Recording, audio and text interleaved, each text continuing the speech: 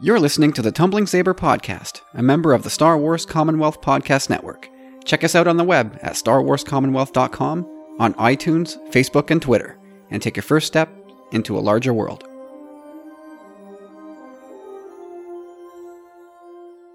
In 2015, a new Star Wars podcast was launched. 3 Canadians promptly grew the podcast from its Montreal underground roots to maximum exposure in the Commonwealth. Today, 100 episodes in and wanted by other networks, they survive as podcasters of fortune. If you have a problem, if no one else can help, and if you can find them, maybe you can hire the Tumbling Sabers.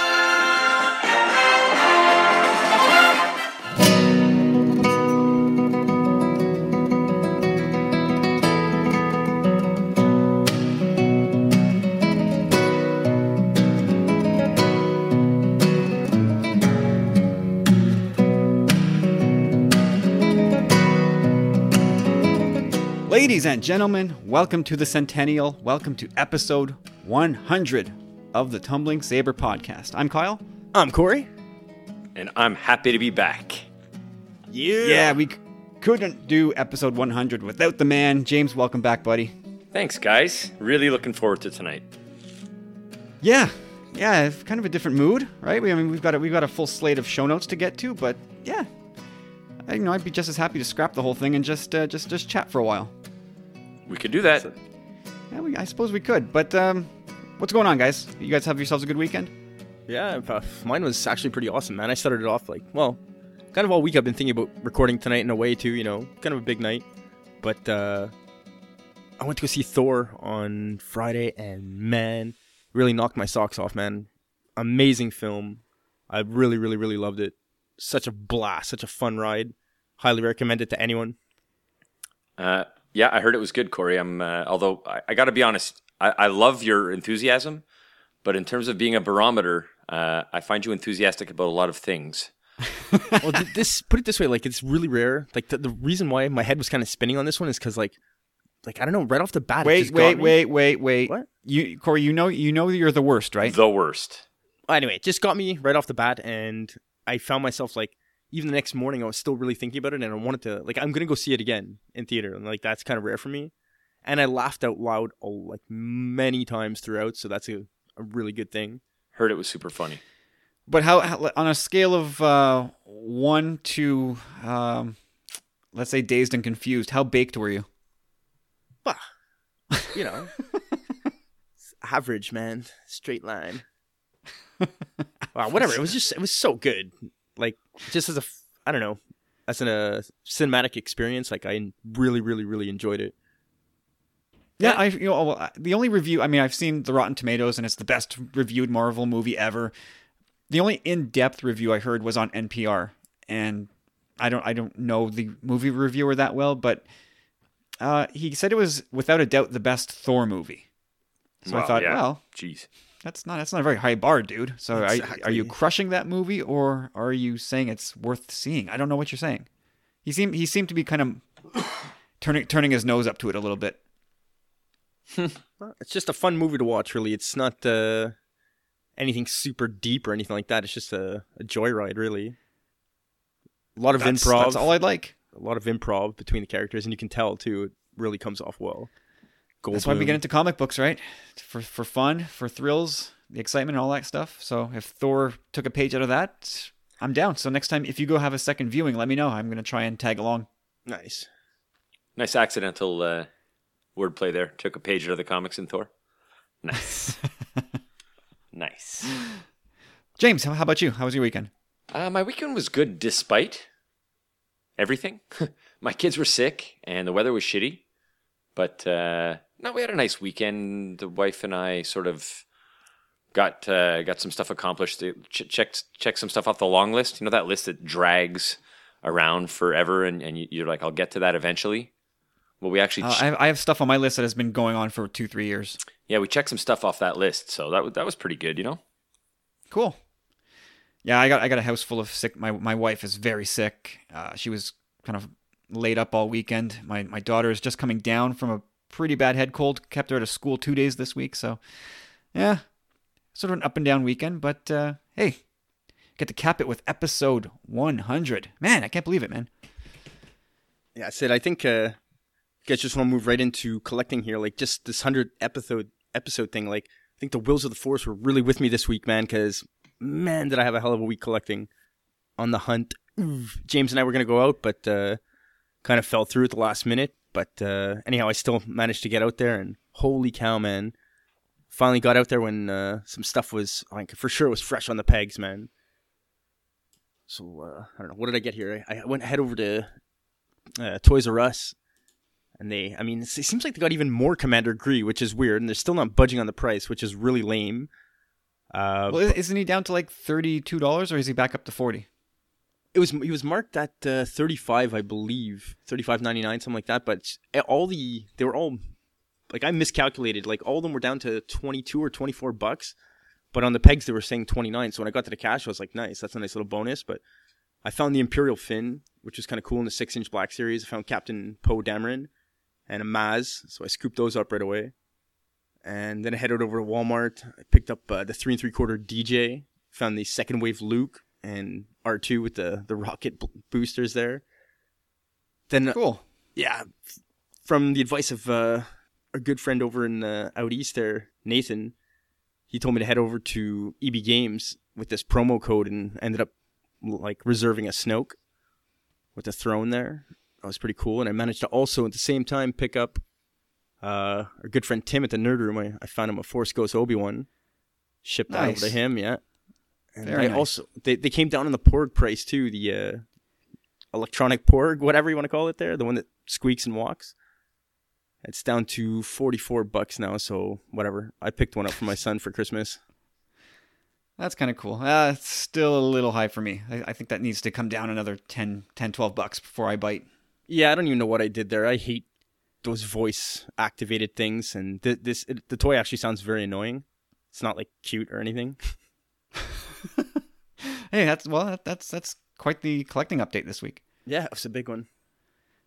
So I have a small thing to share. It's sort of a half collecting update because I don't know what I'm going to do. Like, so I went to in Quebec we have a grocery chain called Maxi. I know out other parts of the country you have equivalent stores. I don't know what we'd call it, but it's part of the Loblaws family, if I'm not mistaken. They sell President's Choice for the Canadians out there, but they also have a toy section, and it's pretty well stocked when it wants to be. And they had some Forces of Destiny dolls, and with some pretty deep cuts to the prices. So I snagged a couple. I got the Jedi Training Rey with the BB-8, and I got Hoth Leia with R2, and both were knocked down from like I think $44 to $26.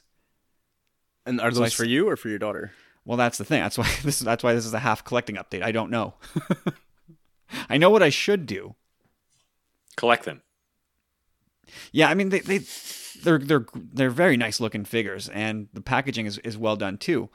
I don't know, but I know my daughter would just fly off the handle if she knew they were in the house and she didn't have them. So I don't know. We'll see. Her birthday's coming, as is Christmas. So maybe I'll just hand them over because I know they're not. I thought for a minute I thought maybe these things would be a little bit exclusive, tough to find, but it became immediately evident that these things are not going to be high on the collector item list. So I could let her have them.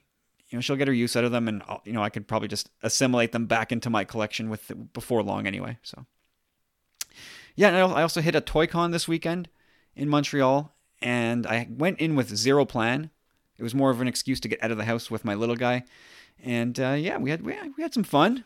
We looked at it's more like a swap meet atmosphere, but Black Series stuff everywhere. That was dominant. Corey, I found your Rex, the Hascon Rex, as low as $50. Really, eh? Yep. Well, yeah. Well, I paid about that then. Or more with shipping. That's a pretty good deal. I wasn't really tempted on much. I mean, there was everything that you could want there. But nothing jumped out at me. I was like, nah, whatever. I think I have everything I want for now. Did you see 40th anniversary R2? Yep. How much were they asking for him at this point? It's all a jumble now, but everything seemed to be in that 45 to 65 range. Really interesting. Yeah, I don't know the exact pricing, but there was one retailer in particular. I don't know what he's thinking. I mean, stuff that is readily available on the pegs. He's asking, double the price, and he had weird price points like $69 and $81 for Black Series figures that you could go to your local Walmart and probably find. Very strange. I wanted to ask him, like, what are you doing? But he's trying to make he's trying to make money. That's what he's doing. So I didn't ask. But what I'm really waiting for is those Disney Infinity Toy Box figures. That's what I'm waiting for. I think that might be the reason why I'm just pausing on everything now, because when those drop, I may lose my mind. I want those figures quite badly. So hopefully they hit Walmarts and Toys R Us pretty soon, before Toys R Us goes belly up anyway. But anyway, before we move ahead with the show, I just wanted to take a moment, just to thank everybody who's ever taken a moment to press play on one of our shows. Anyone who's given us feedback or thrown us a question, stuck with us through these 100 episodes, it's meant the world. So thank you to everybody. And also, thank you and welcome to the Powerful Friends program to Jeffrey. Jedi Fish on Twitter is a powerful friend. And as such, Jeffrey wins the exclusive prize pack. No way! Sweet! There you go, Jeff. He had 100% odds as the only entrant to the contest. So, high five to you, Jeff. Hey, that's awesome, man. Dude, congratulations, man. That's sick. That's one of my favorite toys right now. Like, I just go and I look at it sometimes, and I'm like, that's another thing too. Well, you know what? I wanted to promote exactly what was in the prize pack on Instagram and Twitter, but I never really detailed it. I took a picture of it on my phone. I never published it. I just kept forgetting. So at this point, I'm not going to say what's in the pack. I'm just going to box up what's in the prize pack, send it off to Jeff, and it'll be like an early Christmas for him. Seriously. Ooh, that was a close one then. I'm the worst. The worst. Yeah. Yeah, you may have just titled our centennial episode. Episode 100, the worst. Of the best. All right, guys, 37 days left when this podcast drops. 37 days. That's just over a month until The Last Jedi drops. I'm starting to freak out a little bit. Yeah. How are you guys holding up? It's real. It's becoming real. I'm getting excited. When I think about it, the not just the movie, but the whole night, I'm getting pretty pumped. The dinner, the hanging out, the being blown away by the next Star Wars movie. I'm pretty pumped. I get pretty scared sometimes, man. Like, just the two experiences that I had. I mean, Rogue One wasn't really that bad, but remember The Force Awakens, I think I had a panic attack or an anxiety attack. I don't know what it was. It felt like, I was like, oh man, something doesn't feel right. And it's just, you wait all this time and it builds up to that one night, Well, take this as you will. I was more nervous for the drop of TFA than I was on my wedding day. Like I had no nerves on my wedding day. Now, I don't know if that's a case of you definitely picked the right person, or you've been with her for too long. It's nothing surprising you at this point. But I had no nerves on that day whatsoever. But December 15th, 2015, I was a bit of a wreck inside. I got nothing done at work. I just remember so clearly just staring at my screen, just not able to think. Okay. You guys want to talk about some actual news? Or actually, James, you had brought something to the table, right? You wanted to have a little bit of a twist to this episode? I did, actually. This is perfect timing now that you bring it up. I know, and Corey's in on this, by the way. He sort of knows a little bit what's going on, and Kyle certainly doesn't. But being the 100th episode, I thought we should do something that involved the listeners, but you sort of kept it pretty clear that you wanted to do straight up show, just do a 100th show, would mention it, but that was it. So I found what I'll call a Corey loophole, and yeah, I was all like, no way, man, it ain't going down like that. I decided I would learn 11 impressions of the 11 lists, my 11 favorite or most involved listeners. And so throughout the show, I figured I'd sprinkle in some impressions for you of what I think the listeners' feedback would be. 100 season or 100 episodes in, we have a pretty good idea of how these people who they are. So I think so. While we're on the topic, I figured might as well start with the first one, and let me know who you think this is, Kyle. And Corey hasn't heard these yet either. Ma ba ba boo boo, ma ba da da doo doo, la da da doo doo, la da da doo doo, ma ba ba. Oh, we're recording right now. We're good. Hey, guys, Brad Hall here. Hey, congratulations on your 100th episode of the Tumbling Saber. That is so awesome. Can't say that I've been around for the first 100. I think I came in around the 60s or so. So since then, though, which I think was probably May, early June, your podcast is the one I look forward to every week. When it drops, I'll listen to it within the first day or so every week. I enjoy what y'all have to say. I enjoy the questions. I enjoy the format, the way you lay everything out, and just the way you answer everyone's questions and makes us powerful friends and all your listeners part of the show. I think that's really cool. To you, Kyle, I want to say thank you for all that you do. I know there's a lot that goes on behind the scenes to actually make this show happen and to make it sound the way it does. I have to say you can tell that you put a lot of time and care into what you do to produce a show, because it is absolutely brilliant every week, and its production value is up there with a lot of other podcasts that I listen to. Wow. And I want to say personally thank you for all that you do to make this show happen. Also want to thank your sidekick, Corey. What all he does, he's definitely the Hardy in this situation, and he plays the part great, and he also does a great job right along with you. And also a shout out to James. I know of late he hasn't been on the show, but I know this show wouldn't be where it's at today if it wasn't for him. As far as memories, man, I'd have to say I don't have one specific type of memory that stands out, but I guess my favorite memory or memories would be anytime you bust Corey's balls. I love it when you give him a hard time. It just always makes me laugh. And I love it when it's late at night and Corey decides to pop another beer and you give him a hard time saying, "Really?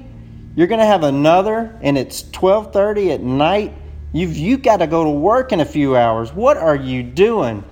I just love that back and forth that y'all have on these podcasts.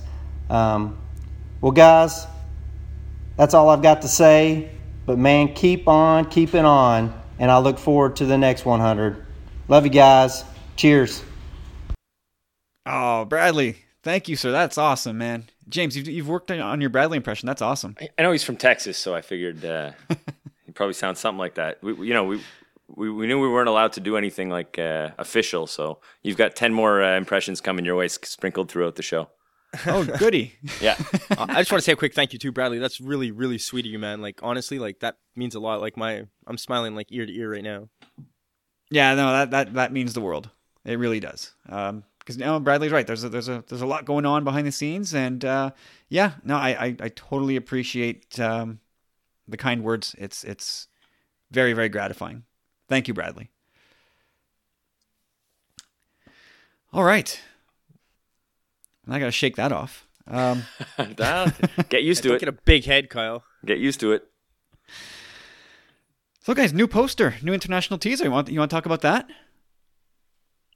Yes. Did you see the porg in it? Well, I couldn't take my eyes off the Vader silhouette. I thought it was a porg silhouette, personally. Okay, sure. Why does she have a red lightsaber? Are we starting there? You can start wherever you want. Does she have a red lightsaber? No. It's Kylo's saber, and Luke's got his saber, and she's just there, kind of looking at something up and above her right shoulder. Oh yes, you're right. Sorry, I'm looking at it now. Because someone had changed it to red in the. I can't remember which one, and it doesn't matter now. But yeah. Before we start dissecting this one, like, What's up with Snoke not being in these posters? Is he just too like hideous to do promotion or something? You know, like no, we can't really promote this guy like this. Like let's keep all the pretty faces, and no posters for Snoke. It could be that easy. I mean, if you're gonna put him in it, you got to put him really big. He's such a big shadowy figure, so yeah, you'd have to loom in there, and you have this big ugly face. I don't know. Maybe it's just that simple. You're not going to tuck him down with Hux and Poe. No offense to Poe, but you're not going to go tuck him down there in that cluster of characters. That's sort of diluting that character's importance. But I like this international poster. I don't know. It's still not the teaser from Celebration, but I think I prefer this more than the North American. Really? It's really close. I mean, if you ask me tomorrow, I might change my mind, but I don't know. I like this one quite a bit. Maybe it's as simple as Luke's holding a saber. Finally, I'm actually shocked. Like for the longest time, I've been saying there's no way that Luke would do this. That they would ever show Luke holding a saber in any promo material. So, yeah. I'm shocked about that. I'm a little shocked that it's in a trailer or a poster, excuse me, but you know, we saw it a couple of weeks ago on those cups, I believe it was. Those glasses. Yeah. That he'll be holding a saber at one point.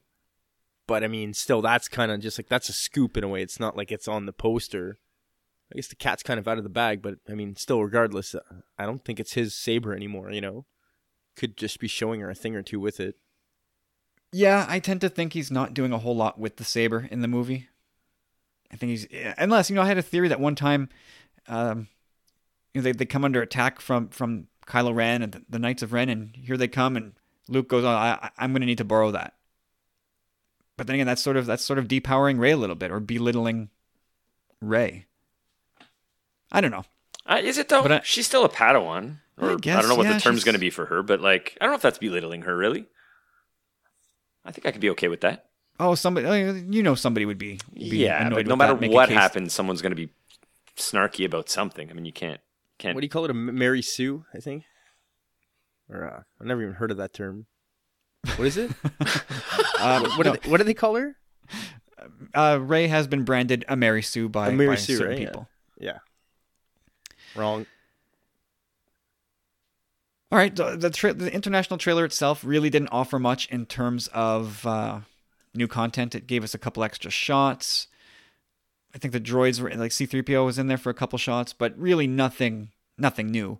But I think the big deal coming out of this is, people all preoccupied with Rey being in the air quotes villain position. Always the person in the back looming over everybody is the villain. So now Rey's there. In some of the IMAX promo posters, Luke is there. So now everybody's kind of confused. What is going on? Who's the real villain here? Well, come on. I know what I said at the beginning was wrong, but if you look at this poster, the way it's set up, it looks like she could be holding Kylo's lightsaber too. I guess from a certain angle, although that is clearly Kylo's. Oh yeah, no. I'm not saying that I think she is, but just like she's not facing the good one, is what I'm saying. Yeah, it looks like she could be holding that saber in front of her, doesn't it? Right. She couldn't be holding Luke's. Correct. Yeah. All I can say is that every trailer, every poster that's come out thus far is, except for maybe the first one at Celebration, but even that one, it pointed to something like grand. But these ones, they all really have that dark theme to them, man. Like, they're really messing with our heads on these ones. Like, people are really going the distance and trying to dissect them and analyze them in the sense that, like Kyle just said, like, oh, look, Luke's at the top, and that's usually reserved for the prime villain position, and now Rey's at the top, So they know these things, too. They're totally messing with our minds. Like, I don't know what's going on. Yeah. I think this also ties a little bit into Daisy's recent comments. I can't remember who she was talking to, but she said that something to the effect that the dividing line between good and evil is becoming more and more ambiguous, and that the relationship between Rey and Kylo symbolizes that.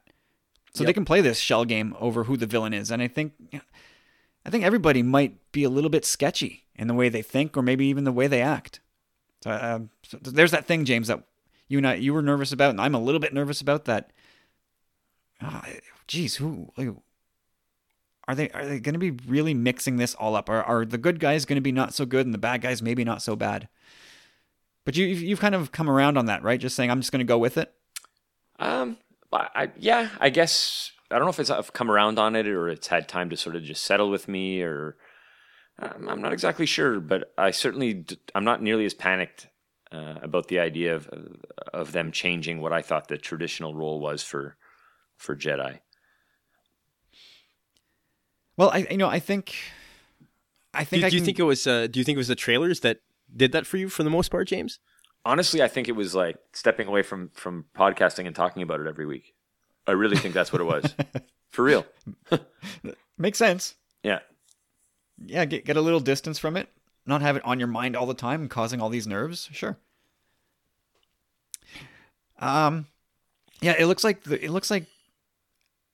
they really want to keep a lot close to the vest. So they're messing with our minds with this ambiguity over who's good and who's bad.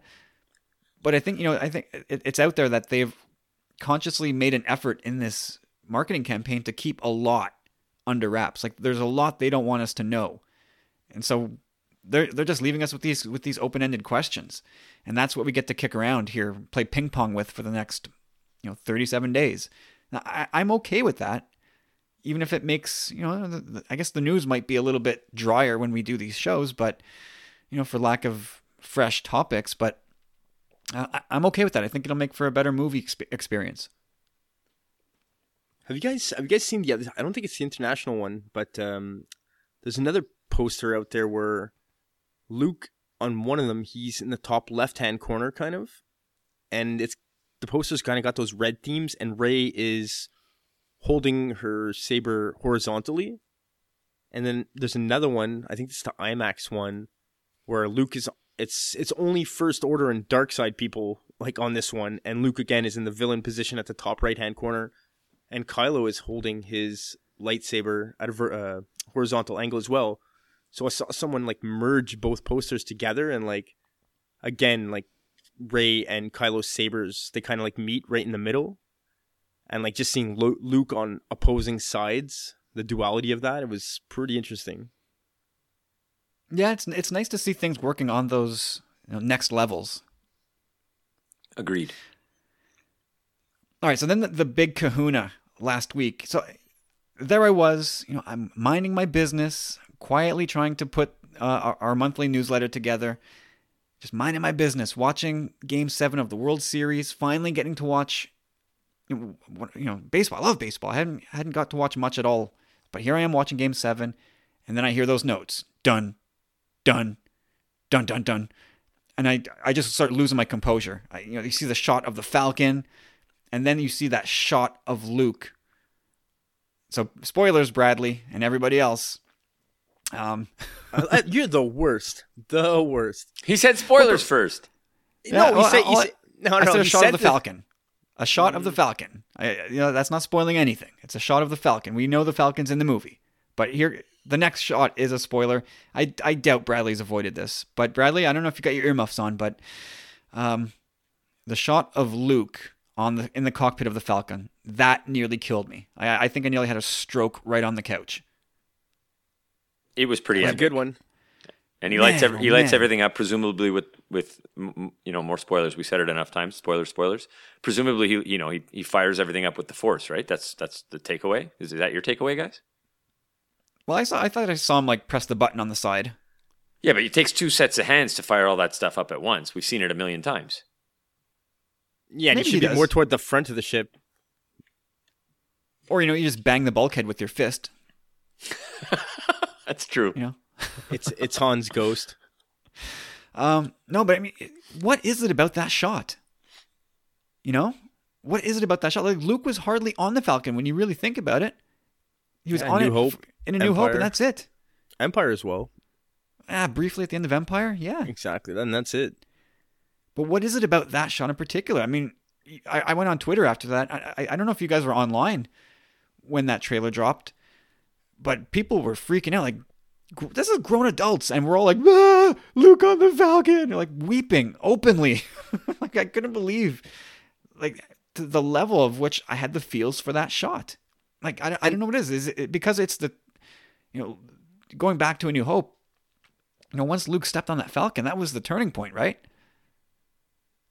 There's no going back. Yeah, that's part of it. And part of it is not even gone. just a throwback to the movies where you're like, oh, I'm reminded of all those epic scenes where Luke was on the Falcon. It's more like Falcon epically nostalgic, Luke epically nostalgic, together, mind blown. Yeah, it's where it all began. Anyway, yeah, that hunk of junk. Oh, that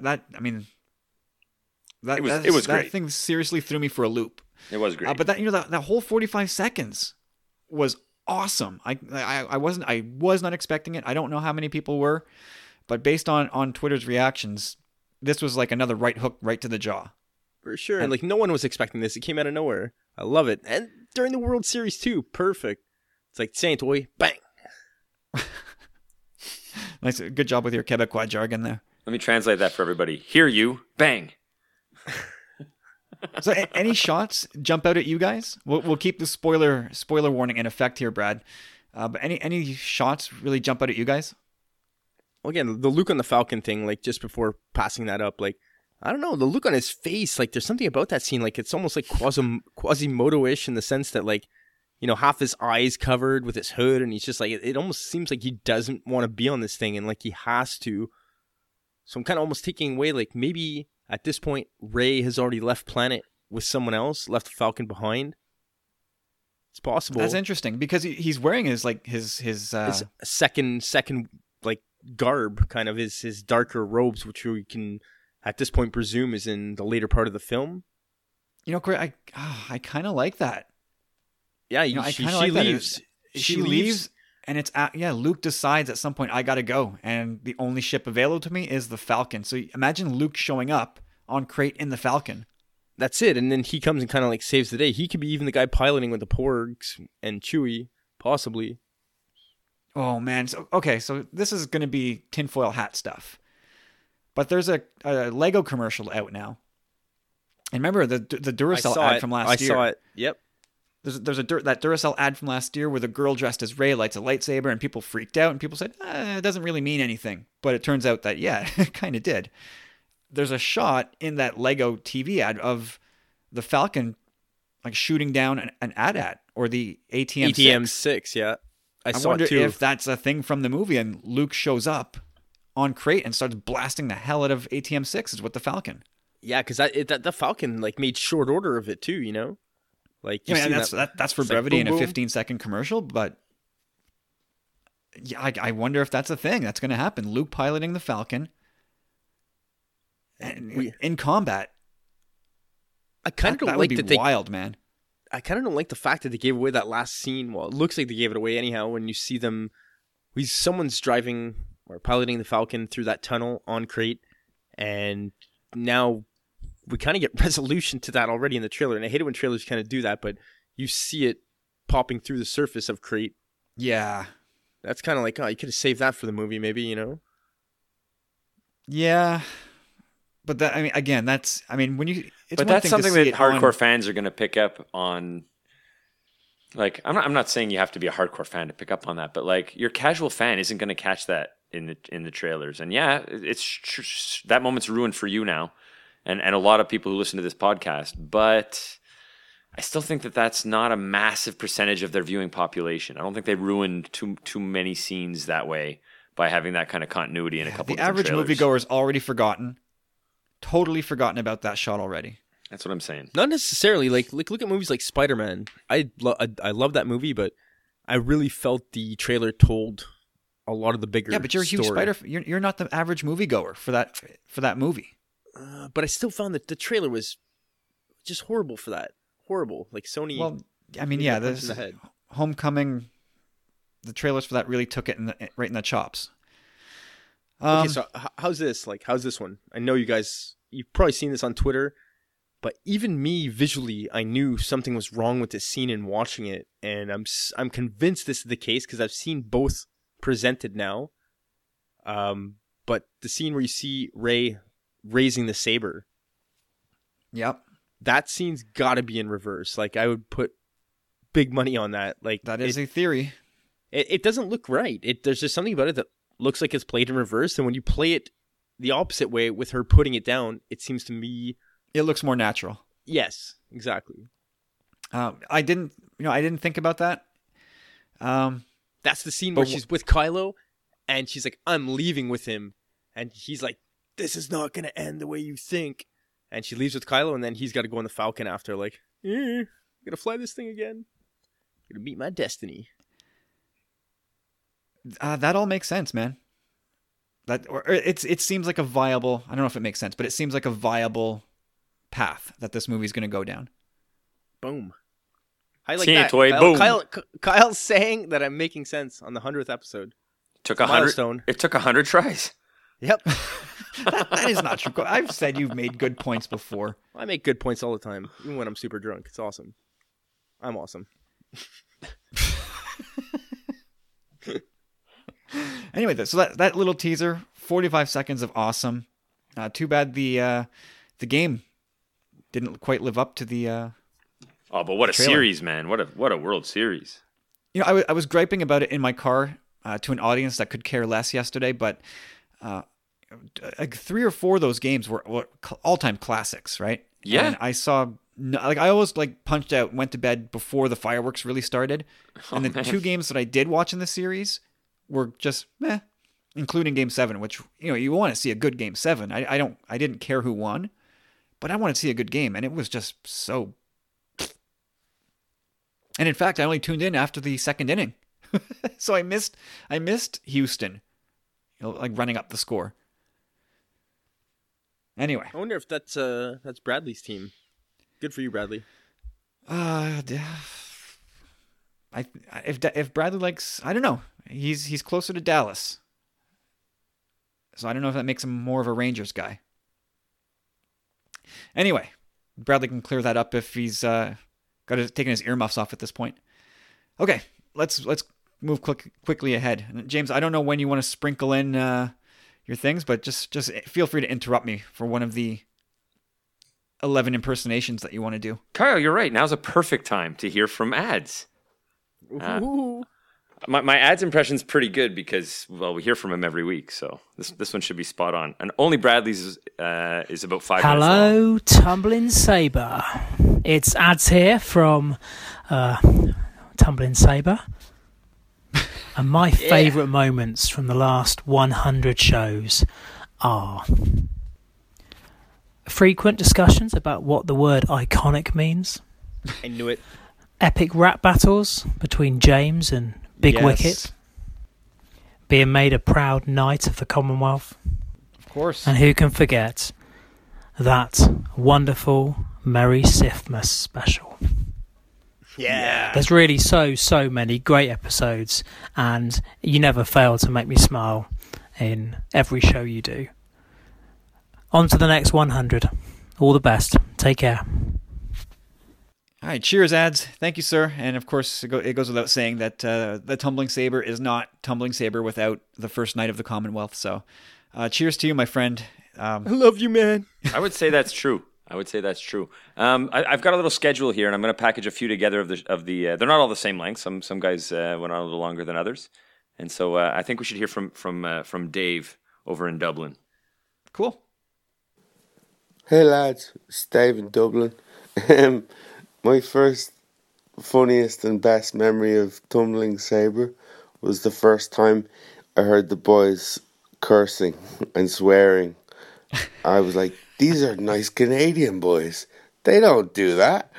This is, and it lifted a lid on my head, and then I start listening to Sit Disturbers and O'Janie Mac. Oh God, that's my favourite one. But happy 100 and congratulations and thank you for all you do. God bless. Dave. God bless you, David. Those I are love 2 Dave. good lads right there. Ads and Dave. Dave, that's just a classic voicemail, man. Thank you for that. And ads was the first, by the way. I asked for a little love, voice love, and ads was within minutes. He had something in the Dropbox. So thank you very much, guys. Oh, guys, super awesome. Super awesome. Thank you so much. Oh, man, it's funny what people pick up on as their favorite bits. I've had some time with these, Kyle. We'll talk. I made a list of what's of sort of there's a theme to what stands out, and we'll talk. I like I've got Dave's some thing thoughts about as to swearing, what man. that could be. Yeah. I miss swearing, Dave. I miss it a lot. That is almost literally the reason why we created Sith Disturbers, so that you could have an outlet. It's true. So No, I mean, you guys remember how that came about, right? That show? It was summer 2016. The news cycle had completely dried up leading up to Rogue One. We had nothing to talk about on the show. We said, well, damn it, we got to come up with our own content here. So we came up with a lot of the stuff that we generally now talk about in Sith Disturbers. So the would you rathers and the randomness, pop culture stuff. And then the news cycle picked back up, and suddenly, and this is where episodes went from like an hour and a half to 2 hours plus. We said, oh, damn, we need to take this cool stuff and spin it off into his own show. And Corey needs a place to swear. And and thus was born the Sith Disturbers. Doesn't make it any easier, man. And you've done pretty well the last, I would say 30 episodes. You've kind of kept it to a minimum. It's a struggle. the struggle is real. Hashtag first world problems, Corey. Okay, guys. So next on the list, up to 80% of Han Solo was reshot, and now we know exactly why it took Ron Howard so bloody long. He was like 3+ months on the set. And, you know, the more the weeks went on, the more we said, geez, like they are really scrubbing the deck here. But yeah, it seems like the more they peeled, the more they realized this was not what we're looking for. Surprised, dismayed. What do you guys take from this? Definitely Go for it, James. Not dismayed. I can only be encouraged. I would have been dismayed, I think, if I would have heard he kept 80% of the footage he didn't shoot. I think that would be more concerning. Even a 50-50. Like, I would have been like, what the hell? You know? 50-50 I might have been okay, but I'm glad to hear that they reshot a bunch of stuff, because it's a new director with a new vision. And I think it's important to if we want a good movie, scenes that are close enough just wouldn't cut it in the long run. So yeah, I'm glad to hear that they reshot a bunch of it. Maybe they're able to keep some of the action sequences that Lord and Miller shot. Sure. Because you can always do the dialogue in ADR after, no problem. But yeah, this is going to be a Ron Howard movie, And it should be. Well, as it should be. So Lord and Miller will be completely washed away from this movie. They'll never be spoken of again. We'll probably never get the making of Han Solo book, not the one we want anyway. Par for the course, man. Par for the course these days. They're going to be the answer to a very tough trivia question in like 35 years. Star Wars fans don't forget. Yeah, but we get old. Yeah, disease sets in. But the budget has nearly doubled, and I think that is why you go get a steady hand like Ron Howard. Like, I think they had a pretty good idea that so much of this was going to have to get redone. They had to go get a pro. Exactly. That's exactly it. That's why so many people freaked out. But yes, you need the seasoned vet to come in and kind of save the day in a way. Like he seemed like as cool as a cucumber throughout the entire shoot, man. Like, he knew what he was doing. He saw the vision, saw what he needed to do. Well, I think, of course, and we always see him smiling on set, and you're right, he looked so relaxed. He looked like everything was well in hand, and that's because he said, if you want me to do this, I'm pretty much starting over. And they said, okay. So yeah, the pressure was off. It was just now it's a Ron Howard movie. It's nice to know that we actually know this now as well, though, in a way. Like, I'm not surprised. I really did think it was going down that path, and we're not movie makers or anything like that, but we're not stupid either. The amount of time that it took them to kind of get this thing together, and we just found out, not even 2, 3, 4 weeks ago, maybe, that they had finally wrapped. Like, that's, we kind of figured at that point that they had done massive, massive reshoots, and yeah, man, like you said, he was the guy to get it done, keep things on schedule. Like now you said, these producers or investors, anyhow, are probably a little bit worried. And now to multiply that worry is the fact that it's coming off the heels of the Infinity War, which, I don't know. Anyhow, I don't want to talk numbers like that because, I have a bias towards Star Wars, but I definitely don't think Han Solo is going to do as well as Infinity War. And No. It's going to hurt because of that too, though. So it's interesting that they're still shooting for that timeline. I mean, they really seem adamant on keeping that timeline, and another reason why they hired Ron Howard. So I don't know, Sanjay. Better prep that Chewbacca suit. Oh yeah, right. He's got a bet with the guys, right? Yeah, he was adamant on saying that there's no way that they'll like cannibalize themselves in that regard, right? It's the same company, but I think the majority of these things probably make their money in those first 2-3 weeks, right? Absolutely. I mean, Infinity War might be a special case because that is beyond blockbuster. That is the part of the culmination of everything they've done. So that's going to be one of the all-time box office champs. That might be a top 5, a top 3 even. So yeah, I mean that thing's going to have legs, and it will impact Han Solo for sure. But nobody had any illusions about Han Solo rivaling one of the saga movies. People thought maybe it would do what Rogue One does, and it may or may not. But I think it's definitely going to be in that ballpark. Oh, you guys want to? You guys want to put your pins in and make a claim? I think it does better than Rogue One. See, that's the thing. I think it's going to do worse than Rogue One, which I want it to do better, but I just think with all the circumstances at hand now and the time of the year, dude, more people knew about it. People didn't even know what Rogue One was. They thought it was the next saga movie. This has all been free. This has all been free advertising. I'm going to say it falls short of Rogue One, but not by much. I think Rogue One did just over $1 billion. I think this is going to do like 920 million total. I'm going to not put a number. I'm just going to say I think it does more. I'm going to say 780. Oh, 780. It's going to flop. Okay. All right. Imagine a movie that pulls in 780, a flop. But you know what? If it does do that number, you will have those anti-Disney or anti-Star Wars people going, oh, that's it. The Star Wars fatigue has set in, and it shows at the box office. Nobody wants to see Han Solo, even though the movie pulled in $780 million. What's the budget at now? Because the first, even Rogue One was like a $200 million budget, I believe. And if this is a doubled budget of its original budget, so this is $300-400 million. Yeah, easy. $300-400 million bucks, easy. It's gonna make its money back. There's no question about that. It's just whatever the shareholders had projected. That's kind of where you take the punches. But it's okay. Eventually they're going to have one that doesn't quite measure up. But still, I still think it's going to push $1 billion. It might do better. I mean, we're going to get a trailer at some point, maybe with The Last Jedi, and I think it's going to look really good. Maybe that'll help. And I think it's going to be an amazing, amazing movie as well. So much material to go over in this movie, and oh man, I'm pretty stoked for that as well. Absolutely.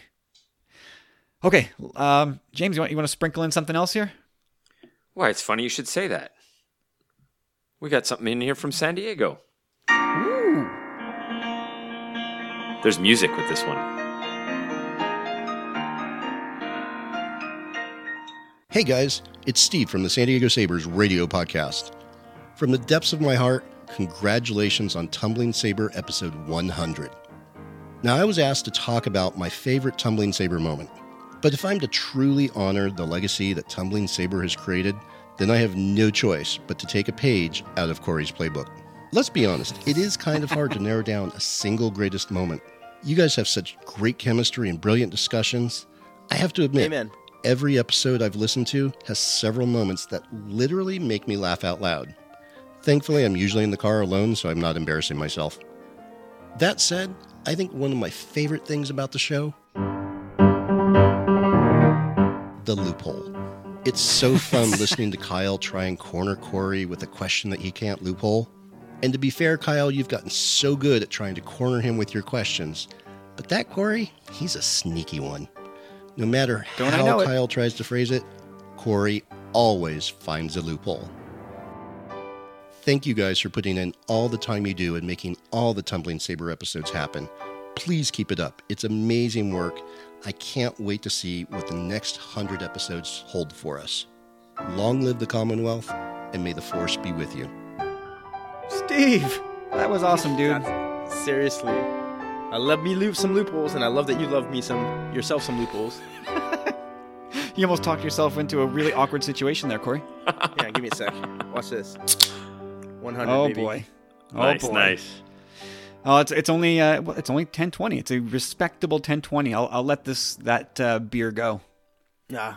That is respectable. And again, thank you so much for the voice love, guys. I mean, Kyle, I have to say, we reached out, Corey and I did like a week ago, and it poured in. I was hoping for like 2 or 3 voicemails. I'm like, if any standout moments, and people were like, I'm on it.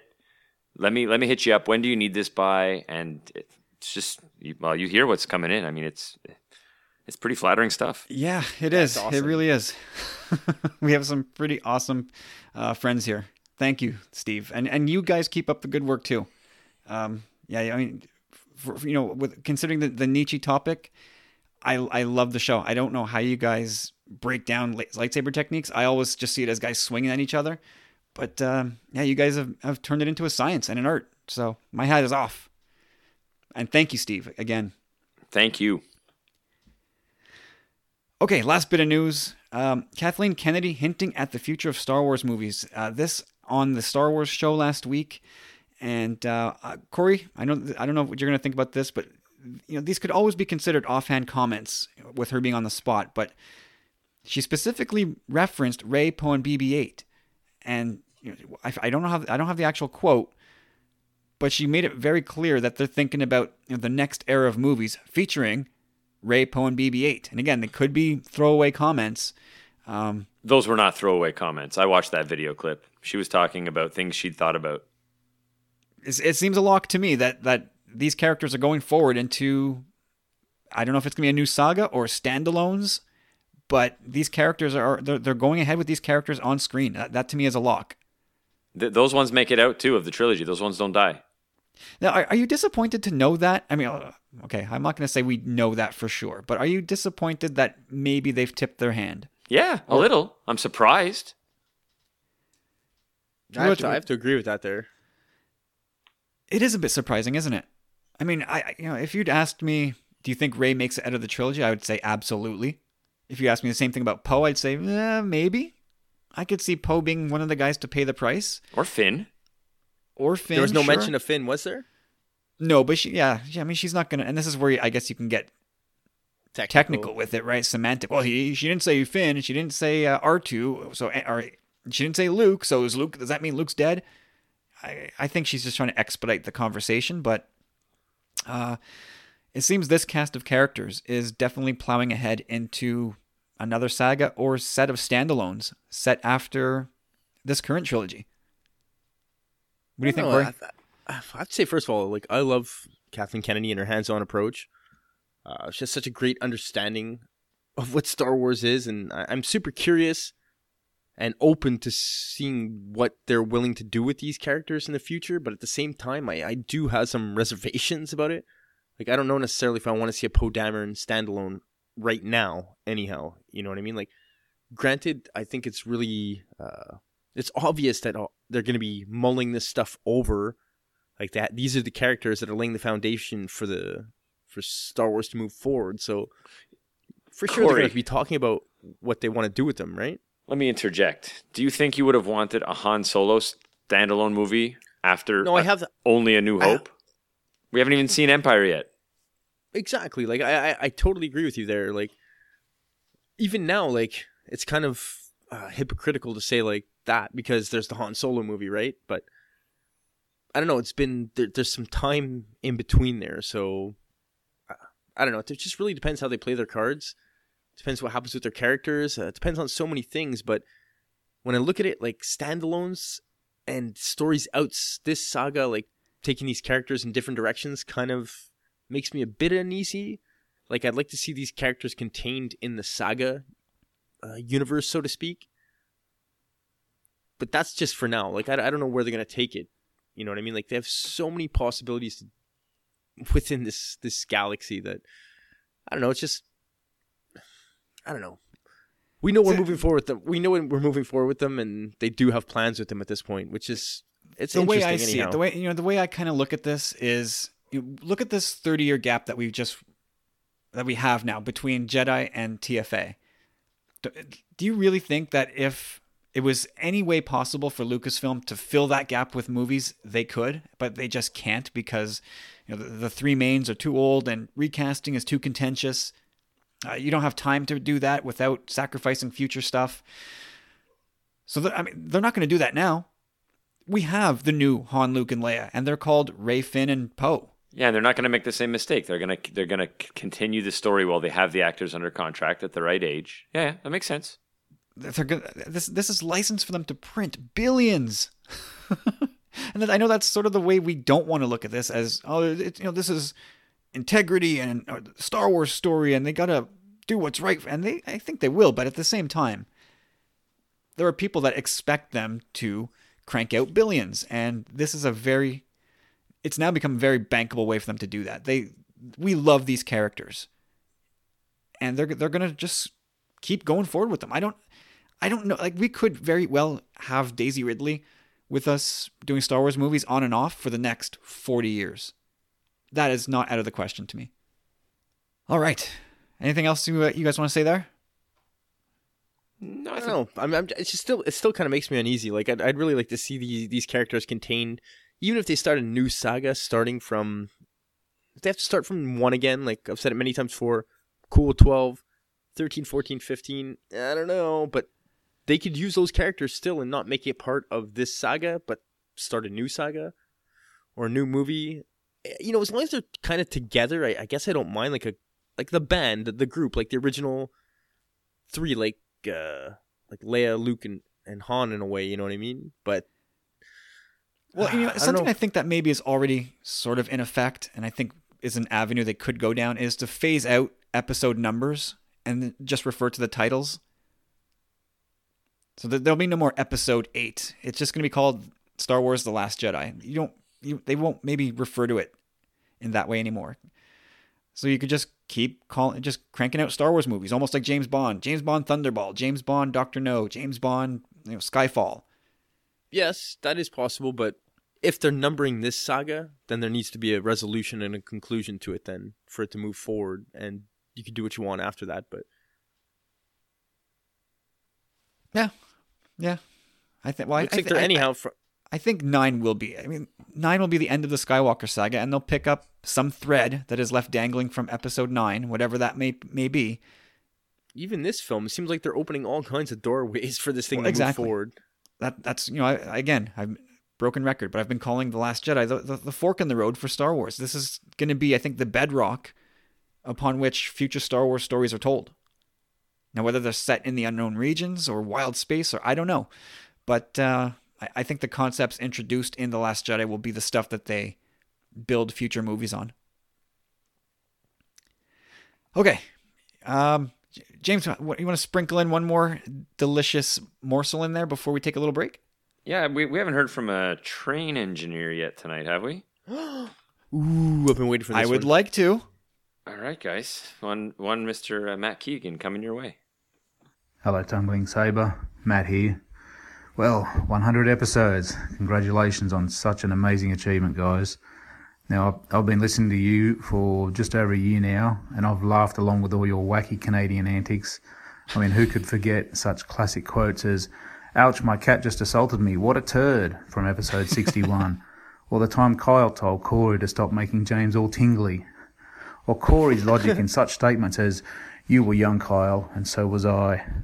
Now I've cried with laughter at Corey's boating tales, yarns which would rival Herman Melville, or the spontaneity which blooms such gold as Gonks Gone Wild. Yes. My kids and I have marvelled at the word skills of your own follicle wizard James as he stepped up to Rob Wade in the rap battle to end all rap battles. Who could forget the humbling experiences of loyal listeners being knighted, including that of my own? I know my parents never dreamed I would be knighted by 3 drunken, hockey-loving Canadians, and nor would they care. But we care, us listeners out here craving those funny accents each and every week. We know no satiety for the shows that Kyle and co put together. There are so many reasons to be glad I have ears, to hear my children laugh, to listen to great music, to hang my reading glasses on, but the greatest sounds that ever enter my ear holes is the almost understandable accents of the Tumbling Saber Show. Thanks, guys. Oh, man, that is awesome. That is awesome. Spoken like a true novelist. That was unbelievable, Mr. Keegan. That was great. Yeah, seriously. Nor Man, would they care. I he love our says. listeners so much, man. Our friends, Corey. How many times do I have to tell you? They're our friends. They're not listeners. They're not pieces of meat. We do have You're listeners, but these ones certainly have crossed over into the friend category. Man, these are just The great, friend zone. great messages, guys. Matt, that one gets better every time I listen to it too. That's a really good one. Well, talk about Junior. Either he's got an insane memory, or he went back and Episode 61. I'm gonna go check it out. He could be totally bluffing. None of us would I'm possibly not gonna check. know. Exactly. And you know what's funny? Like, I always say that I don't remember what we talk about on the shows, and I completely, absolutely mean that. And when he brings it up, only now do I go, "Oh my god, and that happened." But anyway, like I said, spoken like a true novelist, and I'll take this opportunity to mention November 22nd as the drop date for Matt Keegan's opus called Hindsight, which is based on a story by our, again, good friends, Mark and Paul from TSW. So I've got my pre-order done. I know a bunch of people listening already have done that as well, but go support our friends, man. These guys wrote a freaking book. A book! and it's not Matt's first. And it's not Matt's first. Did you see the post? One of Keegan's books, someone's posting it on eBay for $1,300 something bucks. Yeah, his mom. His first. No, for real. I know. I saw. That's incredible. It is. It's like it's the hardcover. And if you read through the comments, we won't spend too much time here. Sorry, Kyle. I know you want to get moving, but one of his buddies is like, "Shit, I lost mine." He's like, "What, you turkey?" Like, it was the hardcover too. But like, do novels trade at that level? I mean, I don't know if it's asking price, right? So is it that particular version got really rare? So someone's like just asking whatever.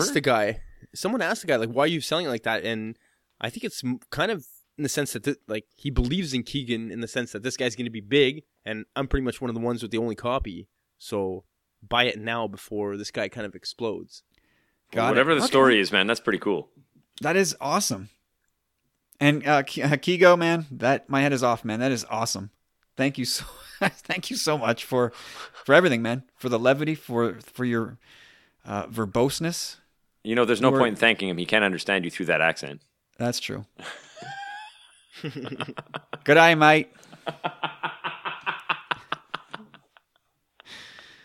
Okay, guys, let's take a break, and we'll come back. And we've got a special package here from ads, and we'll get to that when we come back. Evening, boys. Your 100th episode. Congratulations. What an achievement.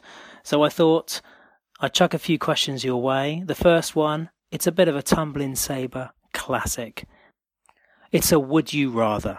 So, Kyle, Corey, would you rather play a stormtrooper in every future Star Wars film until you die, or play a supporting character in a one-off film with your own action figure, guaranteed? So that's the first question. The second one, which Star Wars Rebels scene or scenes would you want to see as one-off live action clips with no expense spared? And which Star Wars film so far would you want to see in animated form? So, I'm pretty certain it's going to be an action-packed show. So, have a great one. Enjoy all the recognition that I'm sure is coming your way. And there goes ads once again. Ads, thank you again so much for everything you've done for us. The support, the questions, week after week, the encouragement, the feedback, the friendship. You are one of the most powerful friends there could possibly be. And the A-Team music. The A-Team. Damn. This epic set of questions.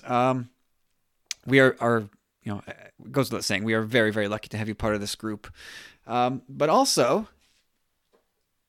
I'm going to have to just give this thing a little slice. We're going to have to take a look at what's in this package that Ads sent over. This thing's been staring at me for the last week and change, and I have no clue what's in here. What's in the box? That's pretty. It's not a box. It's an envelope, a padded envelope. Yeah, I saw a picture of it. I was pretty curious. I'm glad you had the willpower, Kyle.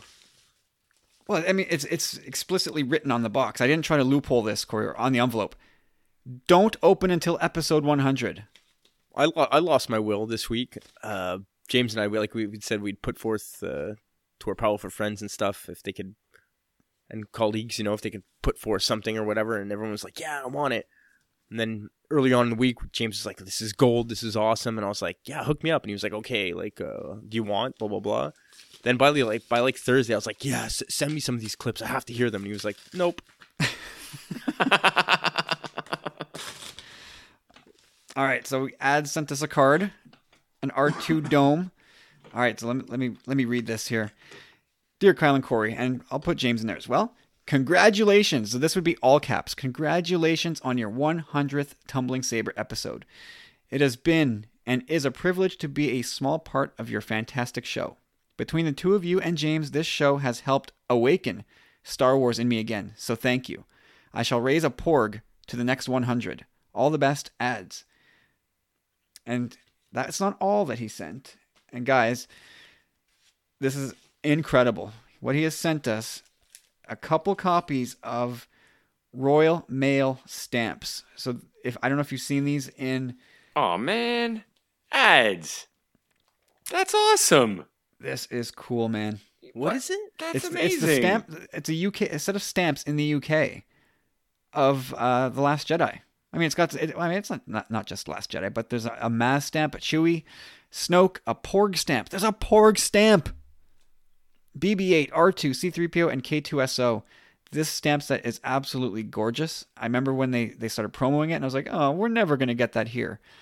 Maybe we would. Maybe a Commonwealth thing, like the actual, British Commonwealth thing that Canada's a part of, would have enabled us to get those. But pretty sure that's the other one. We're the actual, they're the other one. But anyways, go on. But Ads, this is amazing, dude. This is so cool. I was going to look into getting myself these no matter what, but now they're here. This is Ads, incredible. That's so cool, man. Yeah, thank you so much, Ads. That's amazing. What a dude. This is unbelievable. Wow.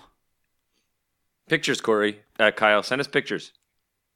Yeah, seriously. I will do that. Well, next time we get together, I'm going to bring them with me. Yeah, also send us pictures. Okay.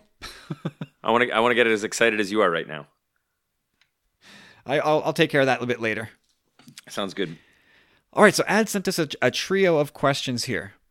So the first one, I think, is the one that's going to tide me up in knots for a while. It made me feel like there is no good answer, or they're both good answers, but the one that you leave on the cutting room floor is going to haunt you forever. But would you rather a role as a stormtrooper in each Star Wars movie for as long as you can manage to do it, or a one-off background character in one movie, but you get an action figure out of it, a character name, and stuff like that? So, Corey, I'm going to throw this one at you first. I want to see how you tried to loophole this, and let's see what you got. Well, you kind of got me there. I was kind of hoping James would go first, but either way, you can really honestly make a living off either of these choices, which is pretty amazing. Classic Would You Rather. Got to give you guys the classic loophole as well. So, okay, here it goes. The Trooper, to be in every movie would be so awesome. Like, he'd be a background character, but at a point... a Trooper's not even a background character. They're cannon fodder. Yeah, but I mean, if this is the same Trooper going in and out... No, it doesn't say same Trooper, just a Trooper. Yeah, you're just a random Trooper. Either way, to be a part of the production would be amazing. Just all those productions. But I don't know, Trooper, but I'm still going the theme that it's the Trooper, not a Trooper. It's the same Trooper throughout all of these. No, that's option B, where you get to be a character. You don't get to be a character in option A, Corey. We're going to hold you to this. Nice try. It's okay. You can wriggle. You can squirm. It's still happening. You know me. Either way. No, the hook is set. You're not wiggling off the hook. I've already done that. You're like a dumb sunfish that swallows the hook. It's the same Trooper. So at a point, either way, you know me. I'm going for the fortune and glory in the long run. I have to have my own character, my own toy. it's too amazing to pass up having your own toy. Like he said that, but this. So option B. The thing is, okay, my answer then. Well, hang on. The loophole is in both scenarios.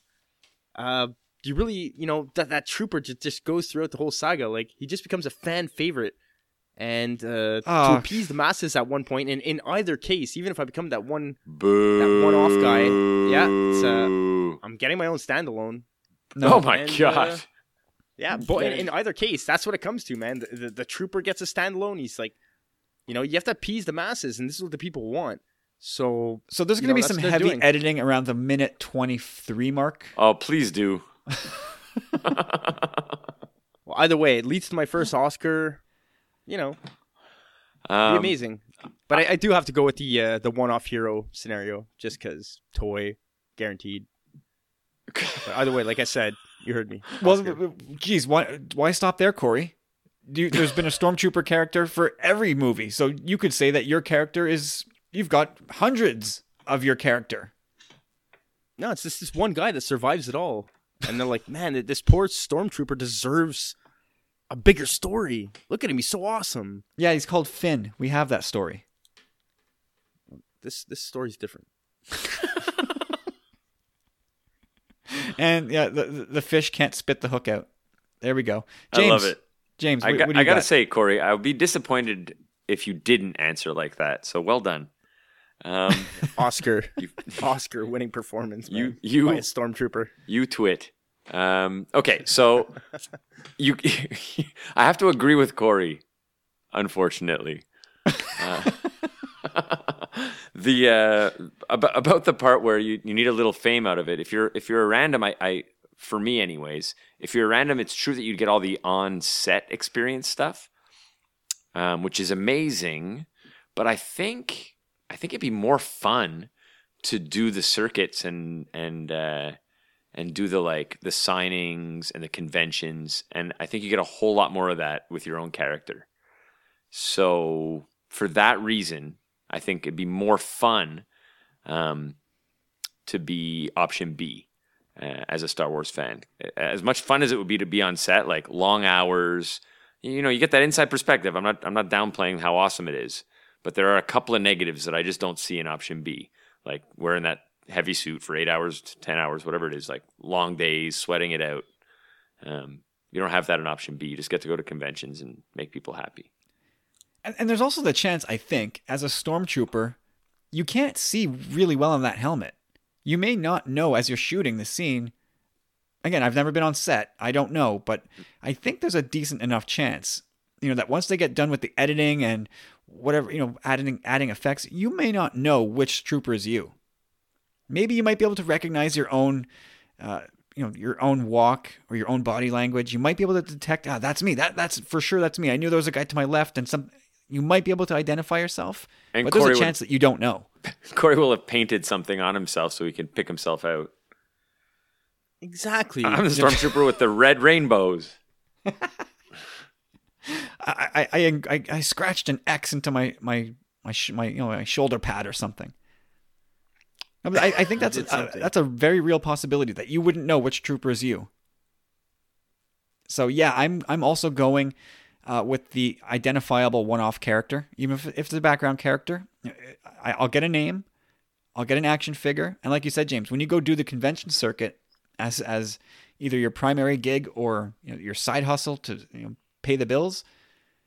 I think you see this a lot in the UK, where a lot of the veterans of Star Wars movies, someone like Paul Blake, who was Greedo in A New Hope, if you had the choice to go talk to Greedo or go talk to there's guys who have been like random stormtroopers who do these conventions. Who are you going to go talk to? I'm the guy who bumped my head in A New Hope. No, but for sure. You want a character. There are guys. For sure.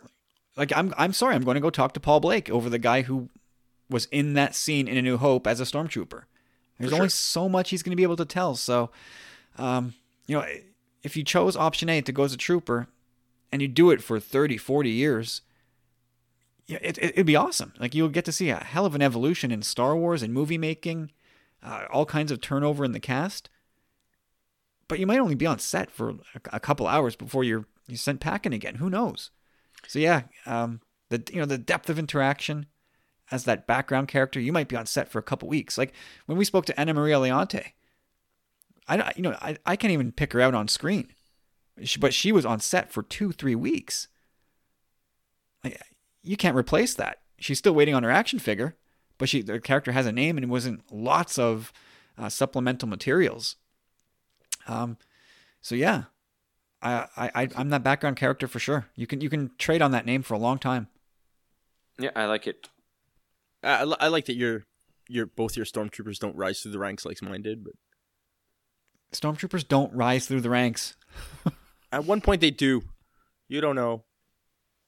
Once a stormtrooper, always a stormtrooper. You might get to be squad leader.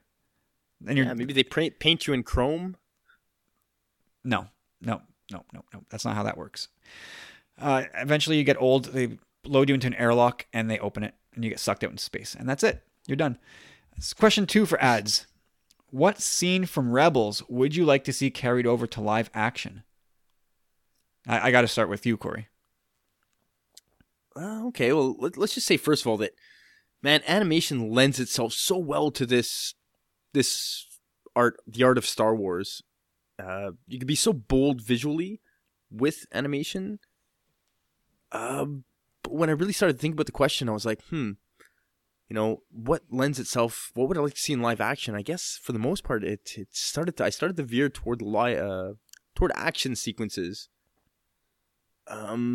I think I'm gonna say first and foremost, my number one would have to be Twilight of the Apprentice. God damn you! Much going on. Yeah, there's just so much going on in that episode, from the opening of temples to the saber battles throughout, the general storyline, but it all boils down to Ahsoka Vader. The visuals behind that would be really hard to pull off live action, and I just love to see that. There's just so much going on. But I got a few others here too, like Path of the Jedi. Like when I started to try and think of something other than action, Path of the Jedi, it's like a nightmarish episode where Ezra is just having a Force-induced vision kind of in the temples. So there's that vision, that kind of Luke walking into the tree and having that vision kind of deal throughout an entire episode, which was pretty interesting. Ends up getting a Kyber crystal out of the mess. And again, them opening temples. Like that, I would love to. We haven't seen that in live action on the screen yet. That would be really cool. Like the way they do that on Lothal would be pretty epic. Like you see this kind of, not a mountain, but it's kind of like a bit of a hill, a rock hill, and it kind of just comes spiraling out of the ground to reveal a door. And even the second time they visited as well, it keeps going, and there goes the doorway, and it just keeps going up, and they had reached level 2. It was pretty interesting. Yeah, you're getting to Doctor Strange Inception level effects at that point, which would look crazy. It would be awesome. Or an introduction to Bendu as well. Just lastly for me, a character like that on screen, live action would be pretty intense. Yeah, I don't know if I'd go there, but yeah, I suppose. James, what do you got? Remember the first time they showed Vader on Rebels, and he just toys with that walker? Basically, the first time, when the first time that he meets Kanan and Ezra. Yeah, I think for me, man, they did good against him, man. They did well, Corey. They did well against him. Correct. They did good. There was something very, very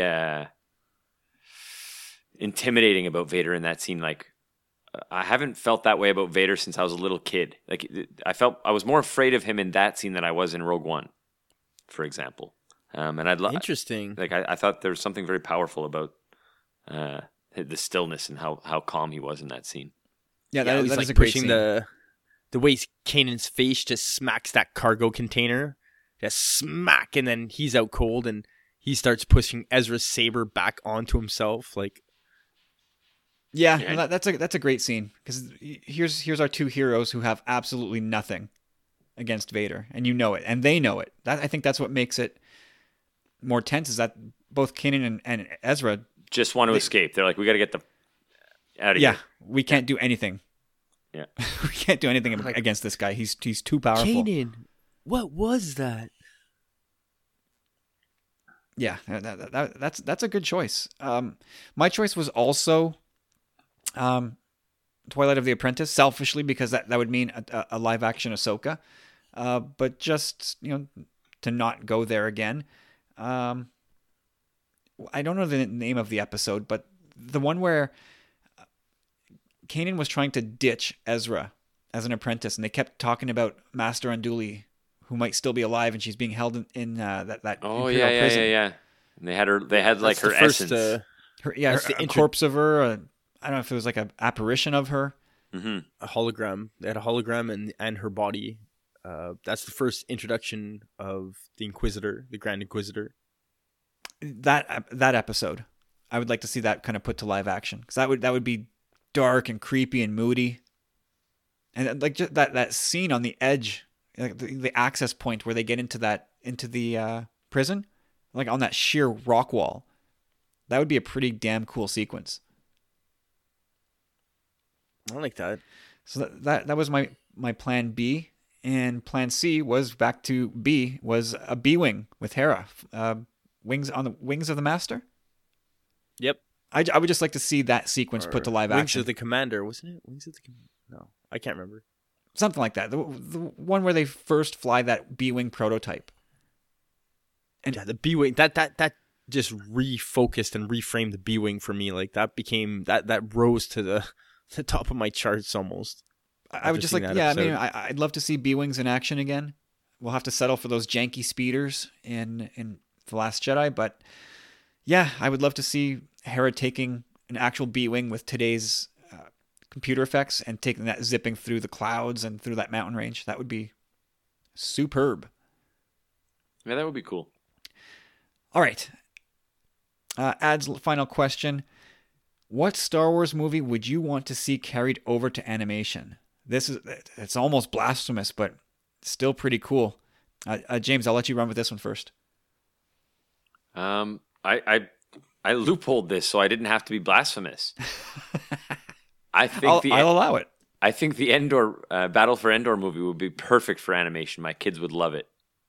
And I think the bad guy, I can't remember what they call it now. That's gonna bug me.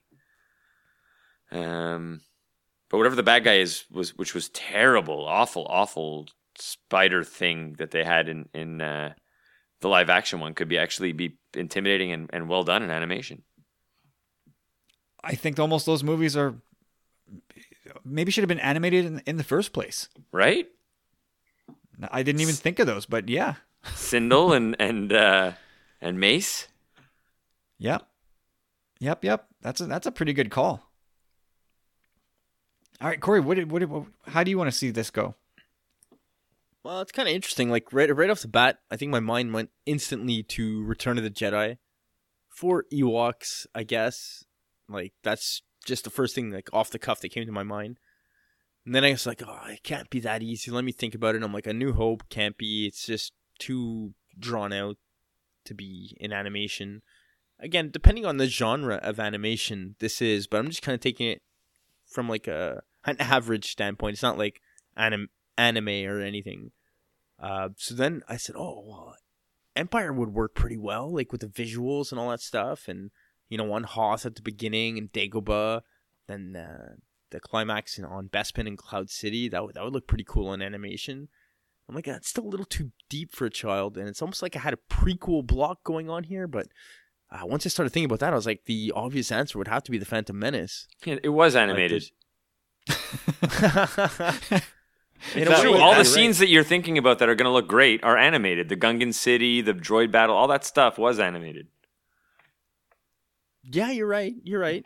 But, I mean, it's just, again, the kid aspect to it, the pod race, like you said, the Gungans, all of it kind of lends itself more to the animation that I'm seeing right now, where it's not so much like a plus 14 version, but a general audience version. I have to agree that of the prequels, or even of all the live-action trilogy movies, I think I agree with you, Corey, that one probably animates the best. Word. Yeah, and I thought about each of the movies and which ones would I like to see, and I kept then cutting over to the Clone Wars and going, "There's my prequels animated." So I get my itch scratched there. I'm gonna board of the blasphemous. I want to see A New Hope animated, shot for shot. You don't have to do anything to it to change or retcon. But I think it might be nice for the 50th anniversary just to give us a wild interpretation of A New Hope in an animated format. Ooh, Sin City, like graphic novel style. That'd be cool. Yeah, like don't change the story. Don't make us, don't blow our minds with, oh, does that, you change that? Does that mean this? Don't do that. Just give it a fresh coat of paint. Something completely new, yet the story stays the same. I like to see cell drawings for that as well, not computer. Yeah, totally. Stuff. Totally. Like, again, something I've harped on for a while, the Obi-Wan Vader fight. You can now free up that fight. You can take away the fact that it was, a lying through his teeth David Prowse. He had no idea what he was doing, and an old Alec Guinness. You can take those two ingredients out of it and recombine it with great animation and great voice work, and put together something that looks like it fits. But even at that, you can agree that Obi-Wan knew going on to that place that he wasn't leaving, right? Like, he was pretty much like, I'm probably force ghosting out of here. Well, yeah, probably. I mean, he sent Luke packing. He said, "You're not coming with me. Your destiny's on a different path than mine." Yeah. I think Obi-Wan maybe thought that, maybe he thought that he was not leaving there. But of course, there was that visions. That version of the script where Obi-Wan did survive. So maybe not. Yeah, I think that would be pretty damn rad. I'd love to see that. And done. again, it all depends, like you guys said, on the style of animation, like the artist really for sure. Yeah, like things like that are really interesting. Like the Animatrix, for example, or there was I think it was called Gotham Knights. It's all different directors, different animation styles, so that's interesting too. Like I don't always want to necessarily see computer animated stuff. Like I'd like to see some cell drawn. Like you guys have seen this. I've only seen it in GIFs, really, but like kind of like a Japanime version of Star Wars. Like that stuff looks intense. Yeah, I don't know. It does. You're right. There's like an X-Wing TIE Fighter battle sequence. I've seen that. I don't know that I'd want that for a whole movie.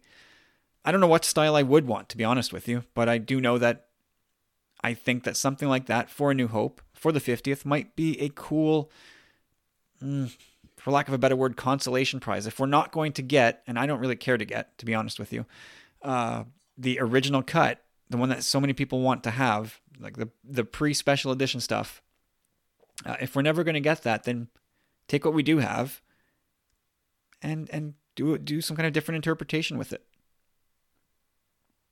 There you go. So ads. Broken record, but thank you, sir. Thank you for the questions, for this set of stamps. Incredible collectible here. And again, thank you for everything. Your input, support, encouragement means the world to us, man. All right, James, so do you want to slip something else here in the cracks before we get to Bradley? Well. Here we are, 100 bloody episodes. I can't say I'm surprised. You guys are wonderful, and you deserve all the plaudits that are going to come your way today, and of which I have no doubt that there are plenty. I still think back to those heady days when you just had the one show and the 3 people, and now you have a team of 6, maybe more, who keeps track. And now you probably have one podcast for every day of the week.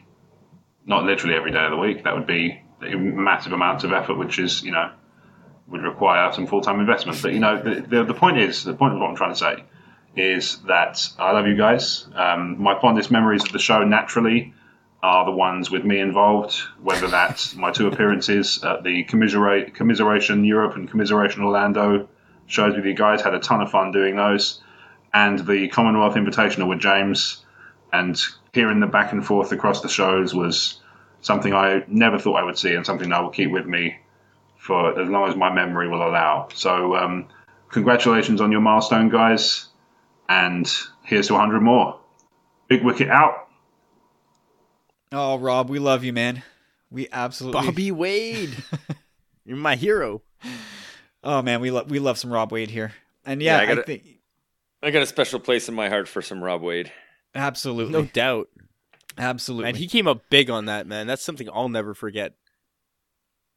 Well, he mentioned the times he's come on the show, and I always say, and I mean it, that I forget what we talk about, but I totally remember having Rob on both times, and both are like top memories over the last couple of years. Absolutely. Clear as day. Clear as day. I remember exactly where I was while recording with Bobby Wade. It's funny, me too. I know, like, because I've changed my, as you guys know, I've changed my desk in the studio, and it's not where it used to be.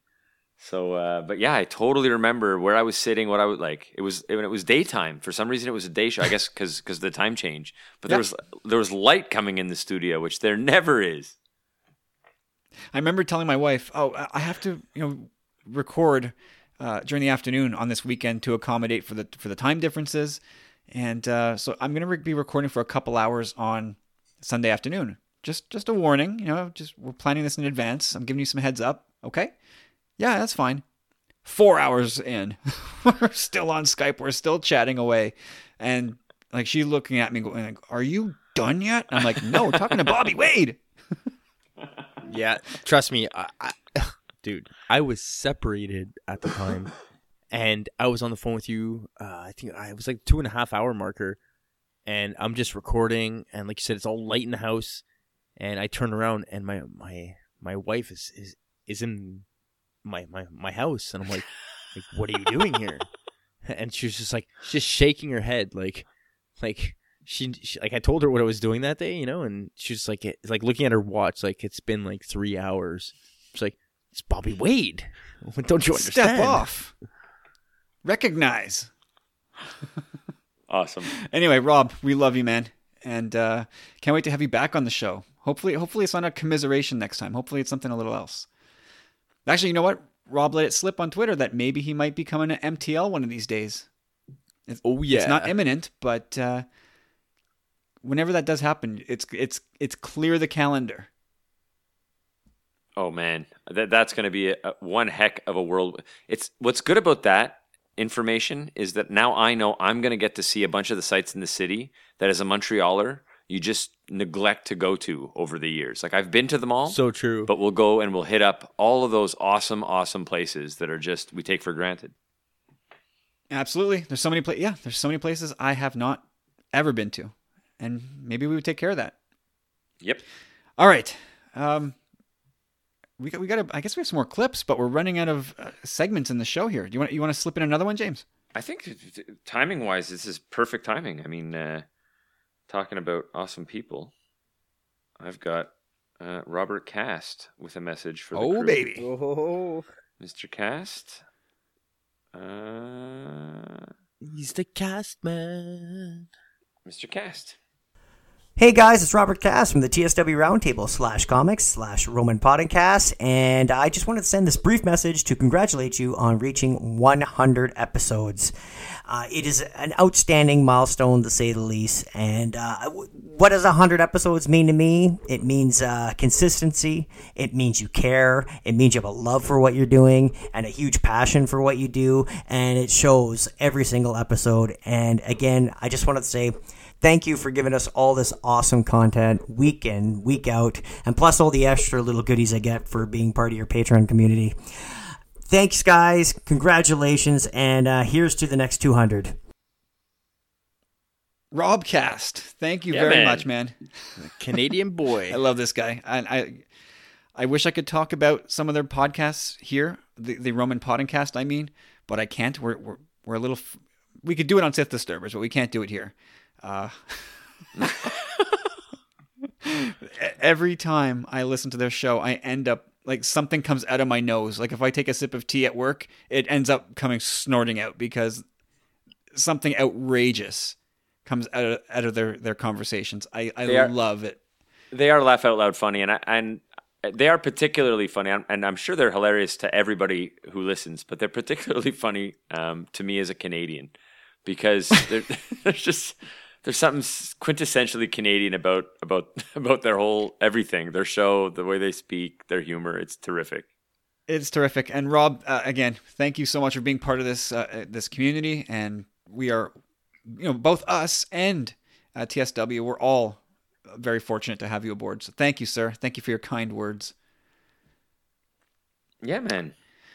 All right, so let's move on to Bradley. He's taken a step away from the traditional email and has sent us a voice clip. So let's have a listen to that, and we'll get back to answering his questions. Hey, Kyle and Corey, Brad here. Deciding to change it up a little bit this week and leave you a voice message instead of writing in my questions. Hope y'all guys have had a great week. Want to congratulate you on 100 episodes. I know that's a pretty cool milestone to hit, and congrats there, and looking forward to the next 100. This week I've got just one question, and it deals with creatures, monsters, and what is your top 5 monsters, creatures in the Star Wars universe? I'll give you mine.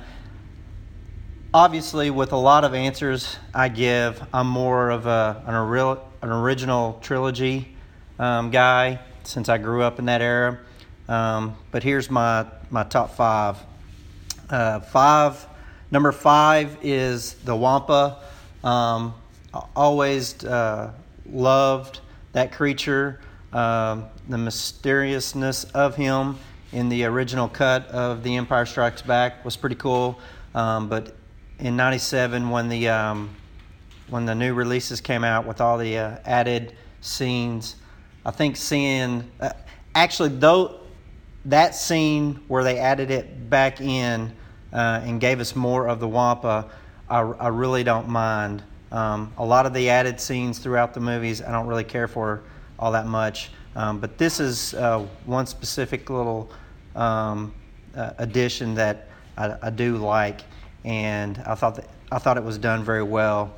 Number 4 is in Star Wars, the Dianoga.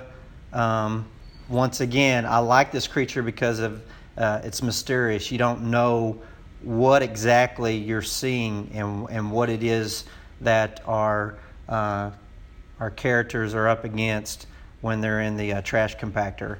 And I just love that character, or that monster. Number 3, I'm going to go all the way back to the Phantom Menace. Love this scene where they go to the planet core, so they're underwater, and we see the Sandu Aqua Monster. I love this creature. The moment I saw it, this creature, I just fell in love. I was like, that is cool, that is scary. And once again, it's got that mysterious, what is it? Where did it come from? Just crazy how big it is as it chomps down on the other creature that's underneath the water. My second favorite would be the Bantha. I mean, one of my favorite characters or creatures / person, the Tusken Raiders, and this creature that they ride on, I think it looks really cool. I love the way it's designed. Sorry about that. I got a phone call. I just love the tusk. I love the hair. I love the size of it and how the Tusken Raiders jump on it and ride it. I love everything about it. It looks really cool. So that's my number 2. And my number 1 in all the Star Wars films is the Rancor. I love the Rancor. It is just the stop motion. I love that. I think it was so well done. It looks so cool. The way he just bites off the head of our Gamorrean guard is so cool. I just love everything about it. And once again, it's surrounded by this mystery. You don't know, what the heck this thing is.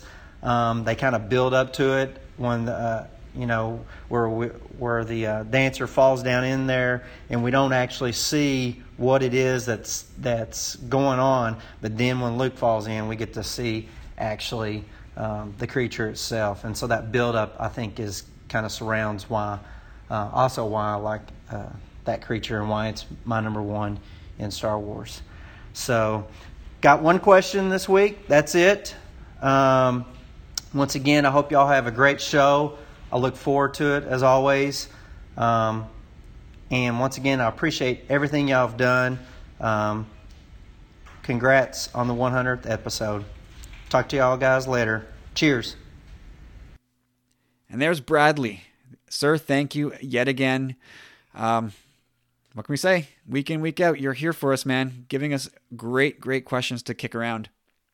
So let's do this very rapid fire roundtable style. I don't know if that's mixing two different styles that don't work, but Corey, your top five.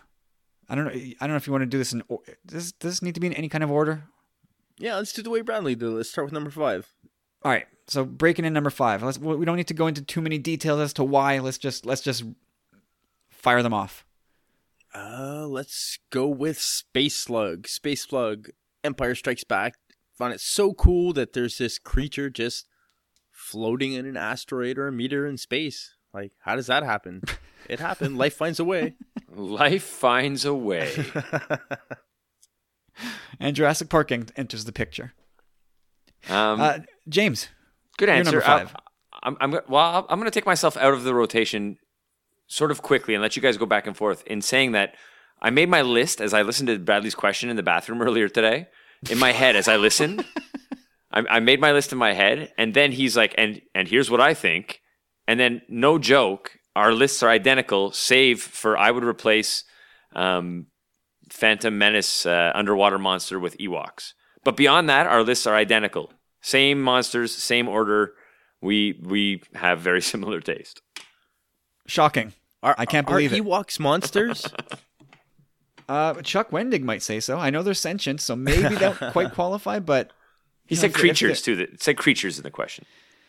Well, it was more monsters, but anyway. Pablo Hidalgo, once, I swear to God, I've told you guys this before, he once told me, I chimed in on a conversation between him and Steel Wars, where Steel was asking if they actually ate stormtroopers, and I said it was the inspiration behind Yub Nub, and Pablo responded to me saying, yes, Yub means devour, Nub means your enemies. I know, that's why I put it in there, Corey, for you. They are monsters, aren't they? Well, I know I also outlined Chuck Wendig's diatribe, his very vulgar diatribe about how Ewoks aren't cute and cuddly at all. That they're like murderers and absolute maniacs, but vicious. I'm sure. I think that one of the latest episodes of Forces of Destiny kind of.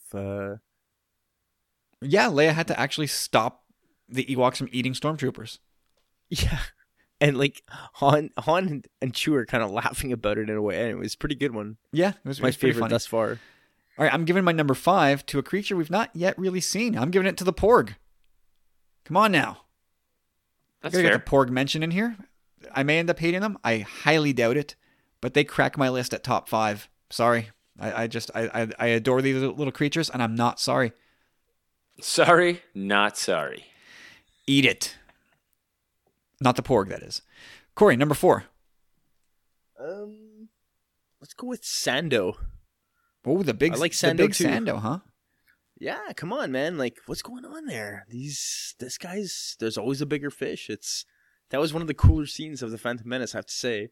And seeing this guy like Godzilla-esque with the, with the arms and stuff, it kind of makes me wonder if the people, the populace of Naboo are aware of this thing, man. Do they have their own Jaegers? Or their own, you know what I mean? Yeah, I know what you mean. I'm sure they are aware. But that is one of the scenes of the Phantom Menace that I don't like. I don't like that they went with this submarine and this big gooberfish grabs them, and then this big alligator-looking thing grabs that, and then the Sando monster comes and eats that. And I was like, George, are you doing this because you can now? Like, and Qui-Gon's line, there's always a bigger fish. Oh, I get it. You're talking about Palpatine. Well, there's the wink. But I always thought the whole thing was unnecessary. It was too much in your face, not subtle enough. Something like that. Yeah. Okay, so I will go to my number 4. I'm going to go with the Krayt Dragon. And I've not... I think there's some canon reference material out there if you want to get a look at it, but I don't know if I've seen it. But just that visual of the Krayt Dragon skeleton in the desert, that's sort of for me an indelible shot from A New Hope. Just these skeletons of these massive beasts that used to hang around Tatooine, or maybe still do. I love it. I think it's, Corey, I'll steal a word from you. It's a mystical thing. I don't know what the word thing? What's that? Does Corey use the word thing? Oh, the M word out of Corey, the mystical. It doesn't mystical, stop. Yes. It's like a waterfall out of his mouth. I like mystical. All right, Corey, number 3. Number 3, I'm gonna go with the Wampa. I always kind of like that little bugger. Little bugger. Just the way he looks at Luke, like when Luke starts squirming, like reaching for his saber and stuff. He's like, like stands up, like, "What you doing over there, boy?" Is my food moving away? Yeah, exactly. I don't know. And I kind of felt bad for him when his arm got cut off too. He was like, "Man, this hurts. Why? It wasn't supposed to go this way." Imagine if Luke had said, "This is not going to go the way you think." I'm going to go with my number 3 is the Lothcat. I don't think I know someone who's explanation- going to be happy with that answer. Are you talking about Corey? No, I think M's gonna give you a big slap in the face by saying that they're not monsters. They're creatures. That was I really took this more in a monster perspective. good for you. I'm putting a Lothcat in. Maybe they will still be monstrous. And I want to kind of split this Lothcat, Lothwolf, but I can't. So I'm just going to go with the Lothcat for now until we see more of the Lothwolf. But even at that, maybe I think the Lothwolf might be a tad too sentient for me. But the Lothcat, for obvious reasons, they're too cute. They're just too awesome. All right, Corey, number 2. Number 2, gonna go with the Xylo Beast. Nice. Yeah, one of my favorite Clone Wars episodes. I don't know. Is that a Freudian slip? That, we'll see. Do you need a break, Corey? No, I'm good. But I don't know. There's just so much behind that episode in the sense where you really see the Jedi's kind of not their downfall, but like where they're kind of blind to things, and I don't know. Like it's really sad. Like this thing was pretty awesome, and it's the last of its kind, and it's super powerful, and I don't know. They just see the Jedi really losing their way, and it's another Godzilla kind of creature. I love it. Yeah, I like that episode. So we're at number 2. Yep. Mm-hmm. I'm going with the Bantha. There's just something about that creature. It looks like it could be on Earth, which I think is the point. And it's so natural looking. It's like I have a Wampa from the Power of the Force 2 line. It's such a nice toy. It's awesome. I just love those creatures. It's too bad these Tusken Raiders have to ride them because they're asshats, but they have some pretty nice beasts of burden there. That's a nice connection. Nice drawback to like our own culture, our own planet, kind of. They look like elephants or mammoths. The olephants. You kind of see that in LOTR. All right, finally, Corey. Drum roll. Number 1. I'm on the same page as Bradley. I'm going to have to go with the Rancor just because he was a good boy. It's true. Come on. Look how he broke Malakili's heart. Like, for sure, they had a huge bond. I could see him like being such a dope. Like, just following him around, like, giving all kinds of love to his master, Like, I don't know. And I think another big thing of it, too, is that, I don't know if you've ever heard this, Bradley, but I've said it quite a few times on this podcast that it was probably like 85, 86. We were on our way to go visit our cousins, and for some reason, we stopped at Canadian Tire, and there was a Rancor there, and I was just like, oh, I want it. It's awesome.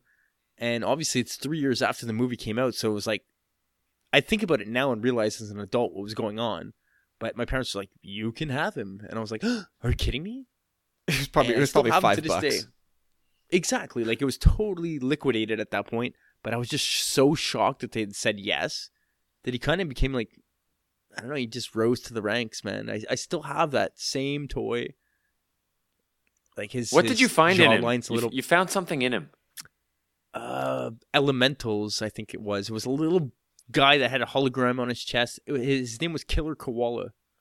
He was. I had one day shoved him down the beast, the throat of the beast. He had gotten eaten. He didn't come back up. So yeah, I missed that toy. I love that toy. My number one, I struggled with this one, but I think just for nostalgia purposes, and I don't often go with nostalgia as my reason, but the Dianoga, one of the standout scenes. I can't believe it's not on your list, Corey. No, even over the Dianoga, I don't know the name of it now, but the animal on Jakku, the thing that eats metal, kind of, in the latest episode of the first episode of Forces of Destiny, the second one actually. You see it in the Force Awakens, like you just see its head pop up in the sand. Yeah, I think some kind of worm, but that was kind of cool. It kind of had a little connection with Rey there in Forces of Destiny, which it was close to making the list. Yeah, just that the garbage scene. As little sense as that whole thing makes, I'll be damned if that's not one of the greatest scenes out of A New Hope. It was just so cool to see. So yeah, and I've just really quickly my honorable mention list. I've got the Purrgil, the Convories, the Wampas there, and the Dewback. Yep. Do you have an honorable mention list, or you stopped at 5? Well, I stopped at 5, but I like what you said there with Purrgils. Yeah. And again, I took it more in a monster. I can't believe you didn't put Wookiee on your list, Kyle. No, come on. They're borderline people. What's next? Yeah. I'm going to put Imperials on my creature list? If they start ripping off people's arms. Yeah, I'm sure they had it coming. As I went through this exercise, I realized that since Jedi, there's animation aside, the creatures in the films since Jedi, I don't really dig all that much. Like TFA and Rogue One, the creatures that they put in there. Yeah, there was that big hideous thing that chased them around the Rathtars. The Wrath. Yeah, thank you. I don't like them. Yeah, they were sort of funny. Eh? I don't like the Rathtars. Yeah, I don't like Bor Gullet. Bor Gullet I kind of like. That is a pointless, useless scene with Bor Gullet. You like porgs? Yeah, I'm gonna like porgs. That'll be the icebreaker. Like I feel like the whole monster thing was something that was important to Lucas as a nod to like those Ray Harryhausen movies of the 30s. But I feel like the current set of filmmakers, they recognize that as well. But for them, it's not super important to put them in the movies, so they get shoehorned. That's why we get pointless scenes with Rathtars and Bor Gullets. Like, they just don't know what else to do. But maybe I think Rian Johnson might change that with the Porg and the Crystal Foxes and who knows what else. The Falthiers. So yeah, there you go. Bradley, there you go, sir. I hope we... Thank you, Bradley. You're the best, man, honestly.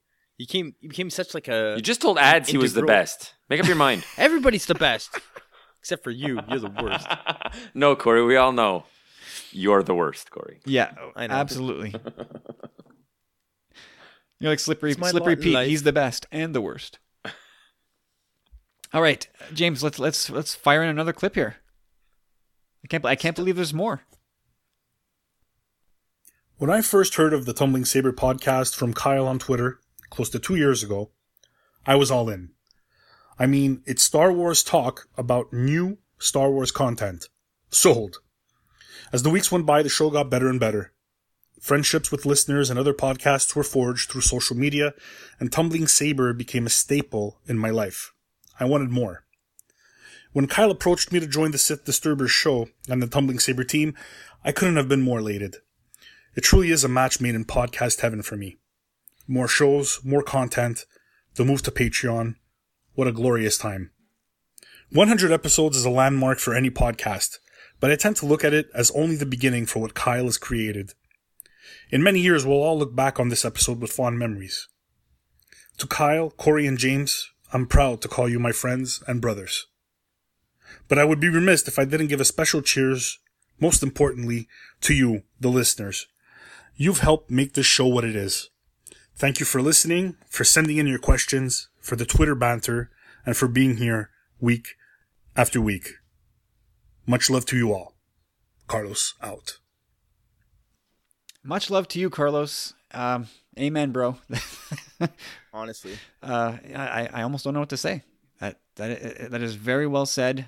We love having Carlos around. Obviously, that it goes without saying. It makes such sense that we have Carlos as part of the team. He's always been part of the team, though, too, man. The music. But it's funny because Carlos and I have known each other for a long time now through Twitter, but through sports. And neither of us knew that there was this enormous geeky side. So I wish for a second to have been in his head when he heard that I was doing a Star Wars podcast. Why is a Star Wars fan why is a Habs fan doing a Star Wars podcast? I'm surprised you guys didn't get off on the wrong foot, man. Now we've always hit it off online. Just when it comes to the Habs, you're both very, I don't know, keen on your views. Well, oftentimes they mesh up, and we realize but I don't want to get into hockey talk here. Our team actually has had a good weekend, so I don't want to stress that thing anymore. So, Carlos, again, thank you, sir. That is a sentiment well said, and it's right back at you, buddy. Where are we at? We got one more voice clip from one Dan Solo. So let's hear Dan's question for this week. We'll get to that, and then we'll play out the string. Hi guys, this is Dan Solo from the UK. First of all, many congratulations on 100 episodes. It's such a great achievement, and you guys just go from strength to strength. I'm really looking forward to listening to your next 100 episodes. So on this very special occasion, I've decided to honour it by asking you guys some questions via voicemail for a change. And my questions are going to be about milestones. So this year, our beloved franchise celebrated its 40th year, and in recent times has ushered in the next generation of fans. What state do you think Star Wars will be in come its 100th birthday? Do you even think it will still be around, or could it be stronger than ever?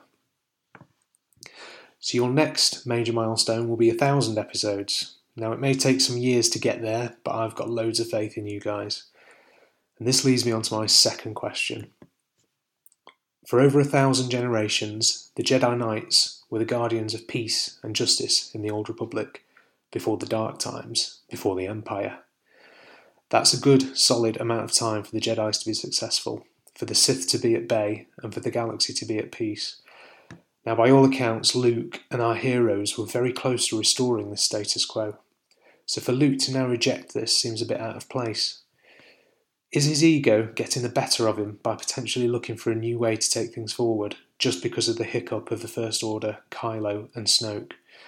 I'll be interested to know what you think, considering this context. Anyway, guys, I hope you've had a great weekend and enjoyed recording the show. I'll have hopefully seen my mighty Coventry Blaze take down the Guildford Flames on the ice rink. I'm heading down there with some friends to watch them live, so a little UK ice hockey plug there.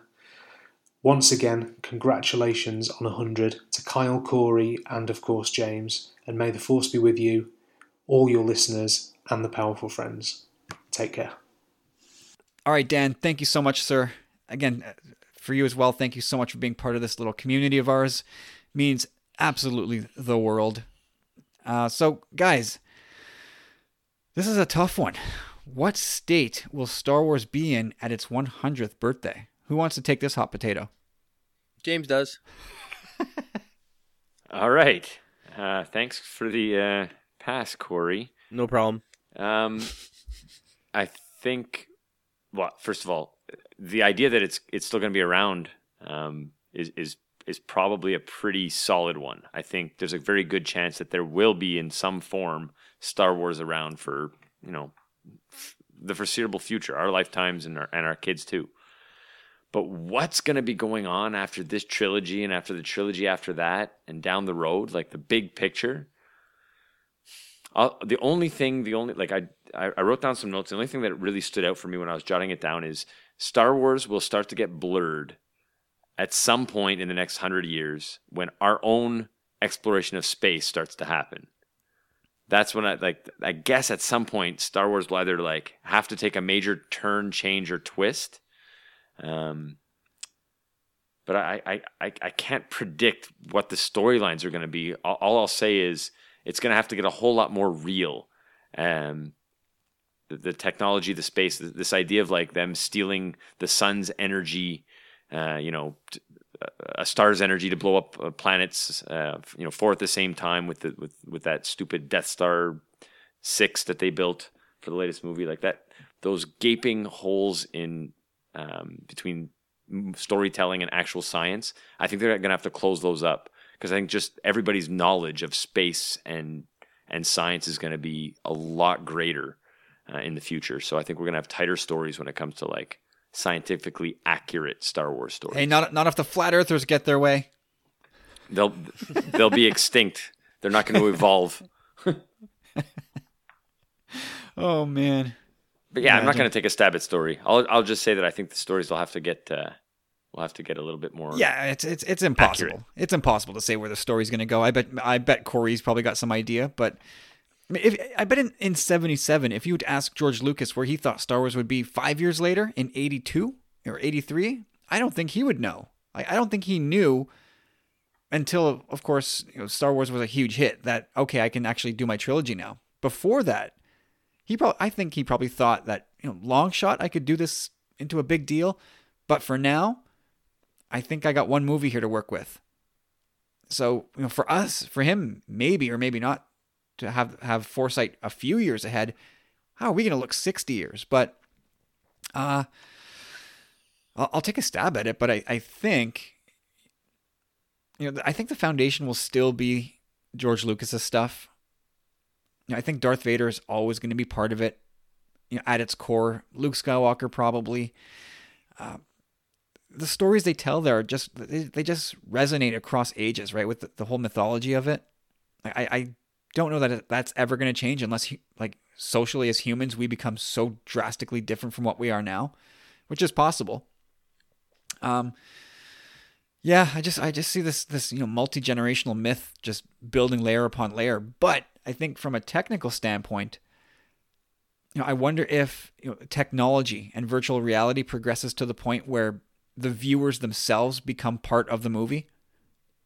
Like this all becomes. Oh, you watched a Kathleen Kennedy interview? No, I didn't. You didn't watch that? Well, I watched. I saw what she did on the Star Wars She talks show. about how she talks about cross-platform and how the future is like telling the story through different means and mediums. Yeah. Well, we talked talked about this a while ago, like a choose your own adventure type Star Wars experience, right? Yeah. And I wonder if, in my mind, I'm imagining sort of a Westworld thing, not where you visit a park, although that could be it too. They are building Galaxy's Edge, but like a Strange Days or Existence kind of deal where it's more in your mind. Well, kind of that, but like there's an ongoing narrative that is actually happening in this virtual world that you can insert yourself into and influence it and be a part of it as your character. Like you could, and it's a transactional thing. Like you pay whatever they charge you, whether it's monthly or, you buy your way in for all time. I don't know. But let's say I want to buy in as a bounty hunter, and you insert yourself into this ongoing narrative. This is canon Star Wars, and here comes your character, and you try to influence what's going on. Like I could see that somewhere there's like puppet masters sort of steering the core of the storytelling, the narrative. But I think that it could get to a point where every one of us could enlist in the galaxy and be a stormtrooper or be an Ewok or be whatever you want to be. Or maybe I could tumble down a rabbit hole like this, but let's say $5 a month, you could be a stormtrooper and you might get killed off. Or you could pay $100 a month and you could be a bounty hunter. Which imagine getting paid to do it too at a point. Like you're so good at what you do on the online level that you're getting paid to do. Well, yeah, like your character becomes so popular, right? That I mean, there's so many ways it could go. But I think virtual reality might play. I mean, this is 60 years from now. I can't imagine anything is going to look the way it looks today. Nope. Movie theaters will be No, gone. you're right. I'm sure movie theaters will be a thing of the past. The way we take in movies, and guys, we'll be pushing 100, or in some cases we will be 100. Who knows if we'll be around, or if we'll even care. But we'll care. That's why I kind of went with my answer. Is that, first of all, it's a really hard question to answer. Like, when you really think about it, you're like, wow, there's so many different ways to look upon it. And my first thing that came to my mind was, I'm probably not going to be alive, so it's all going to go to shit. But no, I mean, it really depends on how they play the cards from now till then, right? Like, think about it. In 20 years from now, they should be making a new saga, in a sense, that are going to get these new fans when they're 40 years old. So they got to continually keep playing off generations, so to speak. And it's kind of sad to say, but they got to still kind of use a formula, I would think. And they can't abuse it. Like you had said this many times before, and we all know it. It's a way to just print money for them. But they have to respect it. And, you said they're not going to do that like these people. They just want to make money and blah, blah, blah. But if you don't want the market to get oversaturated and fed up and done with Star Wars, we've also said this. I believe it truly does need to go back in a vault. They need to open a vault, throw it in there for a few years, and that's what keeps us fans kind of saying, oh my God, Star Wars is back, Like, they kind of have to play that, in my opinion. It's worth it when you're playing the long game. That's the way they have to look at it, and they're not stupid as business people. Like, yes, we can make a movie every year and blah, blah, blah, but again, there could be that in 100 years, or the 100th anniversary, it's still 60 years from now. And if you're coming out with a movie every year, like, people are just going to be like, oh, enough, Star Wars. Like, there's, I honestly do believe that put it away for a good 5 to 10 to 15 years at one point in that 60-year time span, and you're going to end up doubling your profits at a point instead of oversaturating the market and kind of getting people fed up with the Star Wars. That's possible. I think looking at it that way is finite in terms of here comes episode 10 and 12, 20. I think that at a certain point that, churning out product in that way will end. And it'll transition to something else as technology evolves. Even just a standalone every year, it's still Star Wars every year. Like, the thing that's made us, we've been lucky enough to kind of experience that. The dark times, we never got to see the OT in theater, but we still were watching it in the early 80s. And then that build up in our teenage years to the prequels.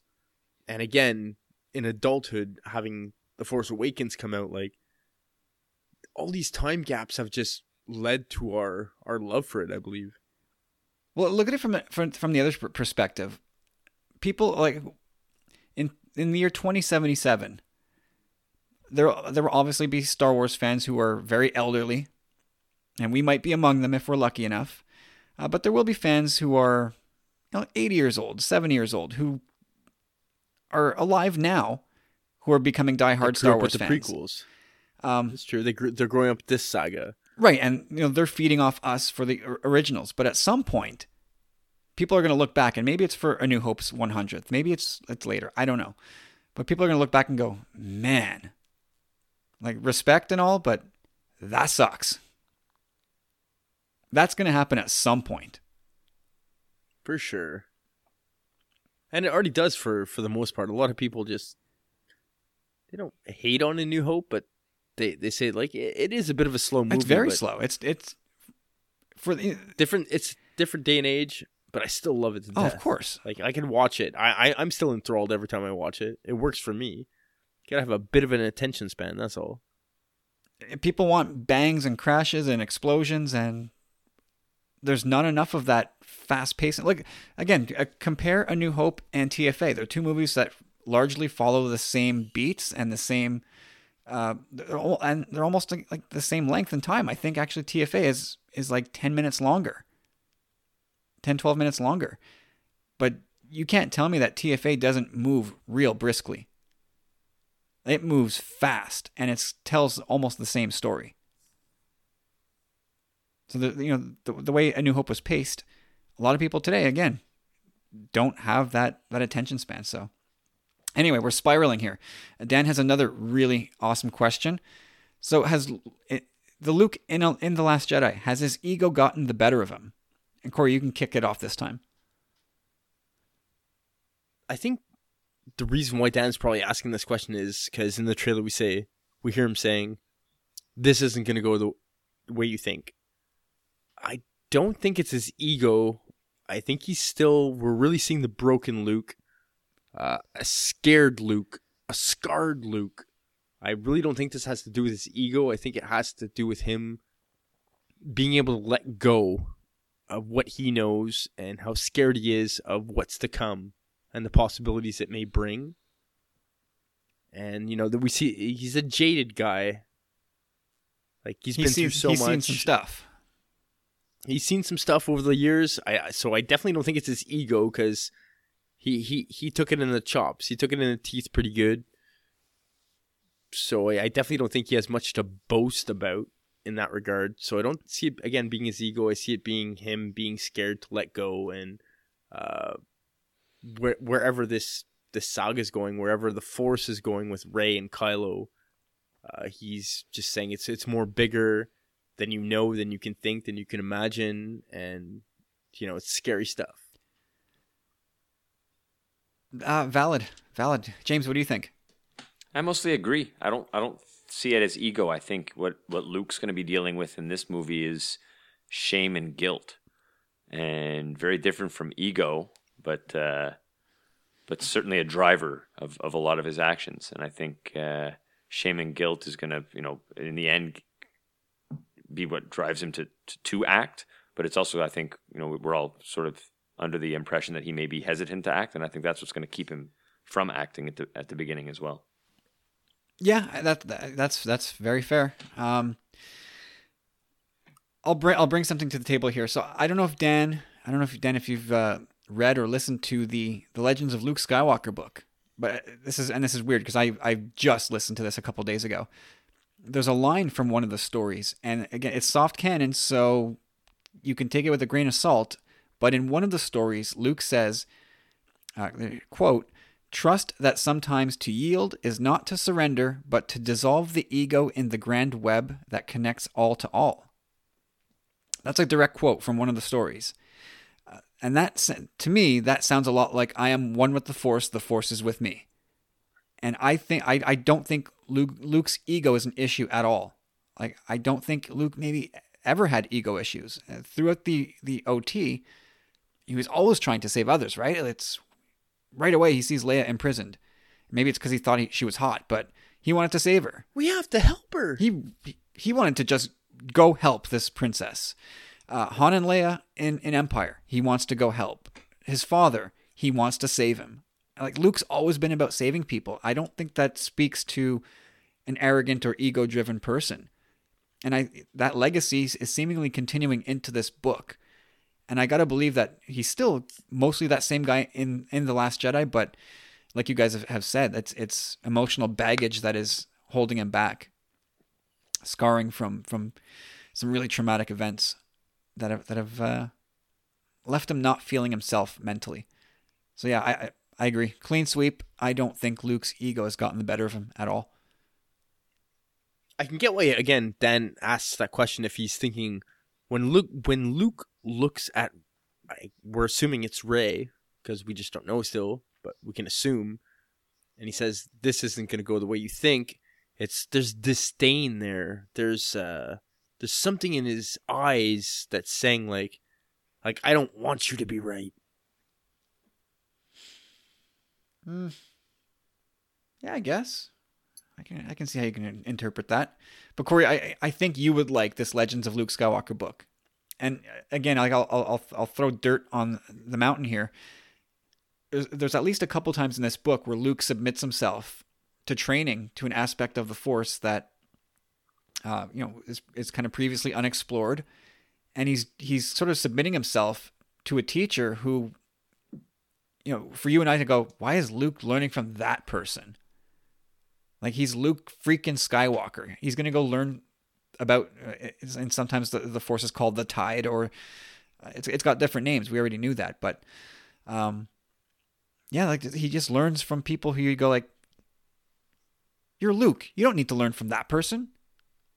Go look up a holocron. Go Force Ghost chat with Yoda. But I like that though. The Ashla, the Bogan.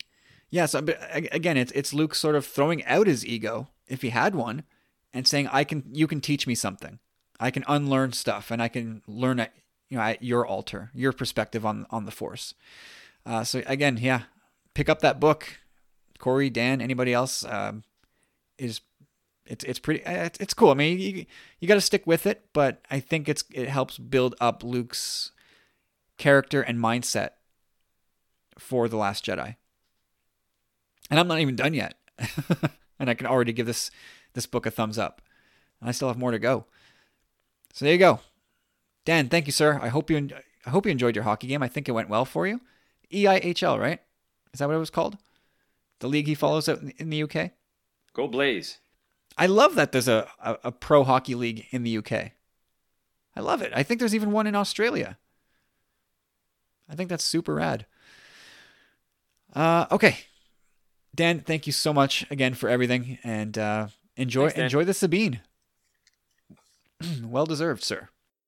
I was so happy to hear that it didn't have it either. Like, being the Star Wars sucker, a mega collector. I was like, oh, Ben, like, for sure he probably has it. But when he told me he didn't, I was like, oh man, scores. Like, I've said this 100 times. Like, I love this toy, man. Like it's gonna look so good on his shelves. Absolutely, it could open a whole new can of worms. That's dangerous. And for that, we're sorry. Sorry, not sorry. All right, James, hit us with a couple more clips here. Oh, I don't know if you knew this, but The Godfather listens to our show. Uh-oh. Good evening, gentlemen. It's Stu. Firstly, let me apologise for the voice. I have got a stonking sore throat. So not only do you get Essex Boy, but you get sexy Essex Boy tonight. Aren't you lucky guys? Okay, 100 episodes. That is an amazing achievement, guys. 100 of the best as far as I'm concerned. It's been an awesome time. Looking forward to the next 100. And to just try and pick out some special times and special moments of the last 100, it really, it's too many for me. That would be a 4-hour podcast if I started listing everything I love about the show. I suppose the 3 main things that I love about the show, that would be Kyle, Corey, James, my Star Wars family, the best guys going. Now, before I start to lose the voice, I think I'll call it a night. Guys, it's been emotional. Catch you on the flip side. There goes our boy Stu Baca, man. There's Star Wars fam if there ever was. Honestly, man, this guy's just such a guiding positive light on Twitter fandom. Like, just since day one for me. Like, just seeing this guy day after day, saying goodnight to everyone. Just positive stuff, man. He's always there for a good night tweet, eh? Yep. And he's always been there for us too, man, which, again, you've been such a good friend. He is very early. Yeah. He has been a rock, no matter what. No matter, like, we'll record a podcast, and at the end I go, oh, God, I don't know, man. Like, was that a good show? Was it not? And without fail, he comes by and goes, guys, awesome show. Loved it. And that's all I need. Just as for somebody to come around and say, I enjoyed what you did. Whew. I don't think people realize just how much that those few little words mean, eh? Like, good job, guys. I enjoyed it. I enjoy listening. It really does mean a lot. Well, there's a lot of podcasters amongst our group of friends here. A lot of artists, period. Whether it's Matt and his drawing, or TSW guys and their podcasts, and Rob with his, and Carlos with his music. I think often when you do something as a creator, you go, people are going to hate this. or this is not baked enough. Like this has got to go back to the drawing board or whatever it is. Like you're always your own worst critic. But no, man, Stubaka is always there and saying, guys, must listen podcasting. And I'm like, dude, we're not that. Oh, just take the compliment, Kyle. Shut up. Shut up. Yep, you're right. So Stu, thank you, sir. You are a bedrock of this community. Couldn't do this without you. I hope Trevor's doing well. I hope he's behaving. Cool, right, guys. Well, we got 2 more. Let's have one more, and we'll save one for near the end. Perfect. Here we go. Gentlemen, it's Tim. And first off, from the boys here at the Nerd Room, we wanted to congratulate you on 100 episodes. Truly an amazing accomplishment. Now, although I'm supposed to give a favorite moment, I'm going to actually loophole this one just a little bit and tell you why I come back to the Tumbling Saber each and every week. You guys have captured what I would consider a very rare dynamic, and a dynamic that makes me feel like I'm sitting in the room with you for every single episode. And really, beyond the superb quality of the show, the awesome hosts that we get to listen to every single week talk about a shared passion, and beyond the franchise that has brought us all together, you guys have created a community that keeps us together. And the importance of that should never be understated. I'm always looking forward to what's next from Tumbling Saber. And again, guys, congratulations on 100 episodes. And here's to 100 more. Have an awesome show, guys. All right. Awesome. Oh, man. Tim, thank you, sir. That means a lot. That is awesome. What are you drinking there, Tim? What was that? I hope that wasn't a soda. It sounded like a Sam Adams. All right. And well, Tim's right behind us, man. They're in the 90s as well. They're going to be doing this in a couple weeks, and their pod as well gets better and better. I love their show, and great dudes. I can't say enough good things about Tim, Troy, and Sanjay. Whew. Guys, man, you guys are blowing me away this week. But Tim, thank you, man. That is super humbling. The community that we have here is, you're right. It means everything. All right, guys, we have our good friend, our newest powerful friend. It's Jeffrey, and he's Jeffrey. Yeah, he's also a huge Seinfeld fan. I think he listens to Seinfeld podcasts, which for as much love as I have and we have for Seinfeld, do you guys listen to Seinfeld pods? I don't, but I think all 4 of us can probably do a Seinfeld pod. Yeah, maybe. Well, it would sound a lot like our Spaceballs episode where we just go, "Oh, so good for 2 hours." Yeah, well, there's a learning curve. I don't know if it's that. It's trying to actually draw like themes and like what the hell's going on actually in a show about nothing. Okay, so Jeffrey asks very simply, if you were R2-D2, would you rather have 3PO with you or Uncle Leo?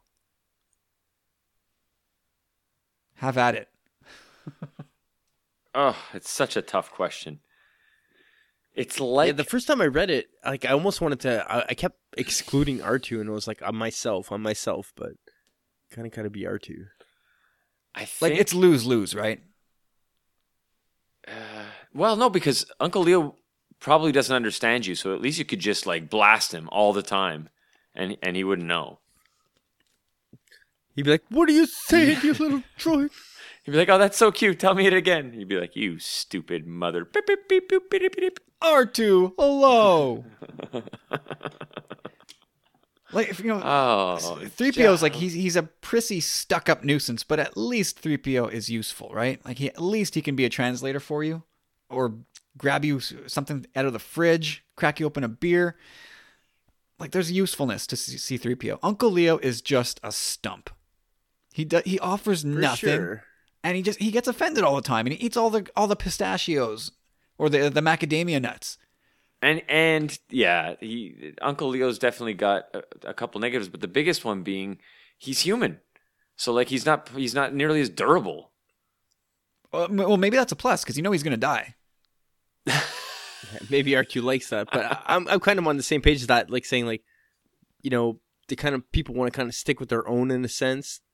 So maybe, R2 seems to like humans a lot, but I think he's more obviously drawn to droids, and if any droid, it's R2. Come on, no, they're lovers. They're lovers. Get out. Like they're an old married couple, those two. And if R2's already done it, he could do whatever he wants to 3PO. Like 3PO is so.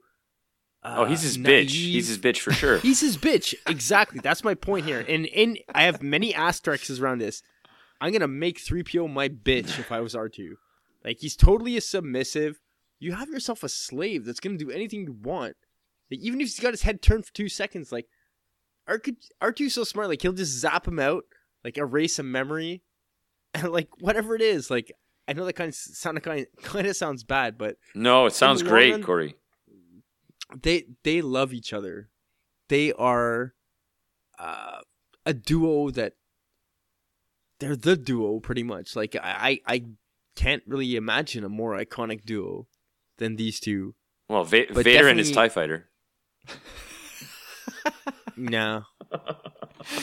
Not working for me. Like we didn't get any of the dynamic between those two in TFA. Just very, very little. R2, you've come back. I hope we get to see more of that dynamic in action in TLJ, at least a little bit.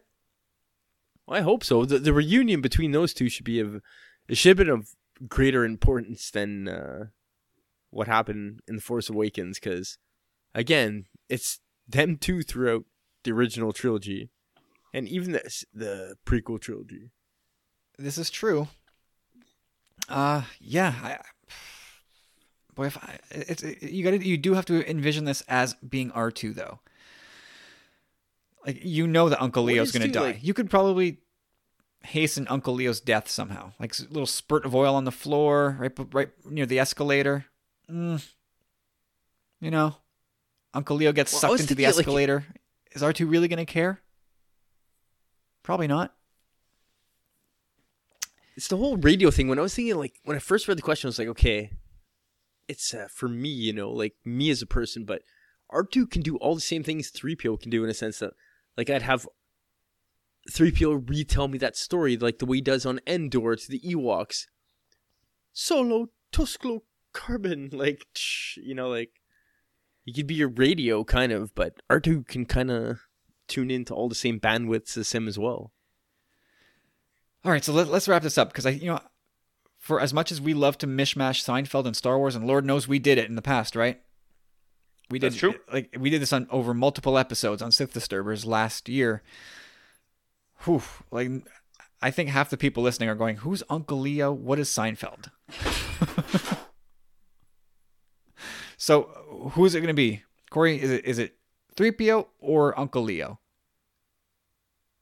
I'm going to answer for Corey and go out on a limb and say he's going to pick 3PO. That's what he was saying anyways. I could tell he fell off his chair and he may be injured.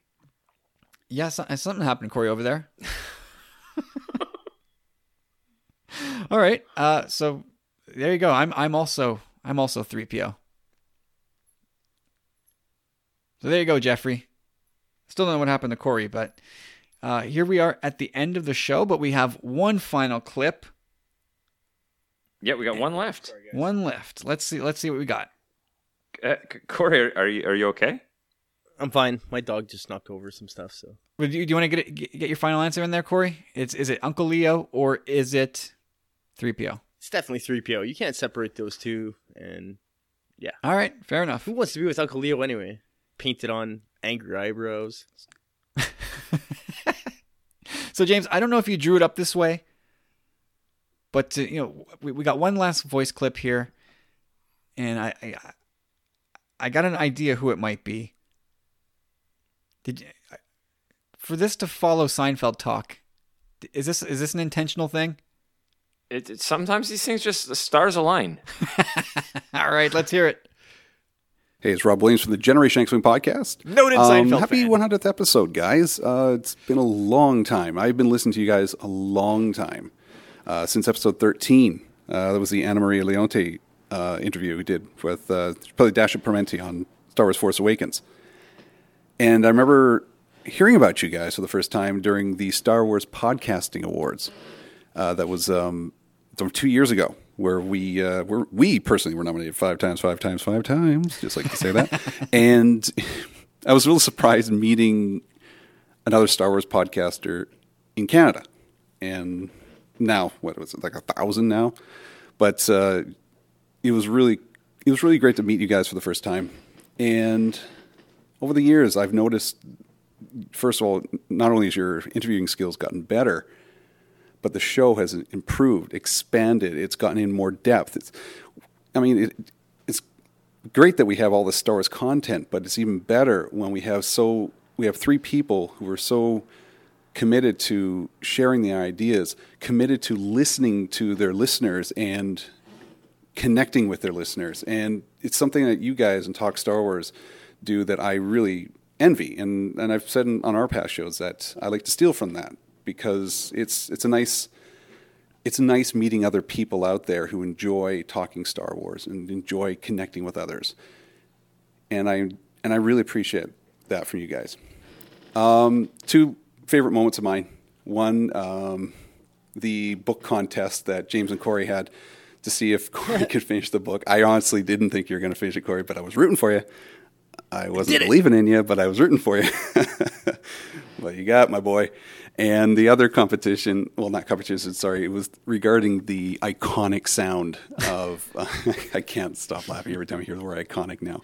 I can't even remember what it was, TIE Fighters or R2 or lightsabers or... It's R2. Or Gamorrean Guard grunts. I don't know what it was, but it was just laughing my butt off when you guys were talking about iconic and defining what is iconic and trying to adjust the survey to fit what you wanted.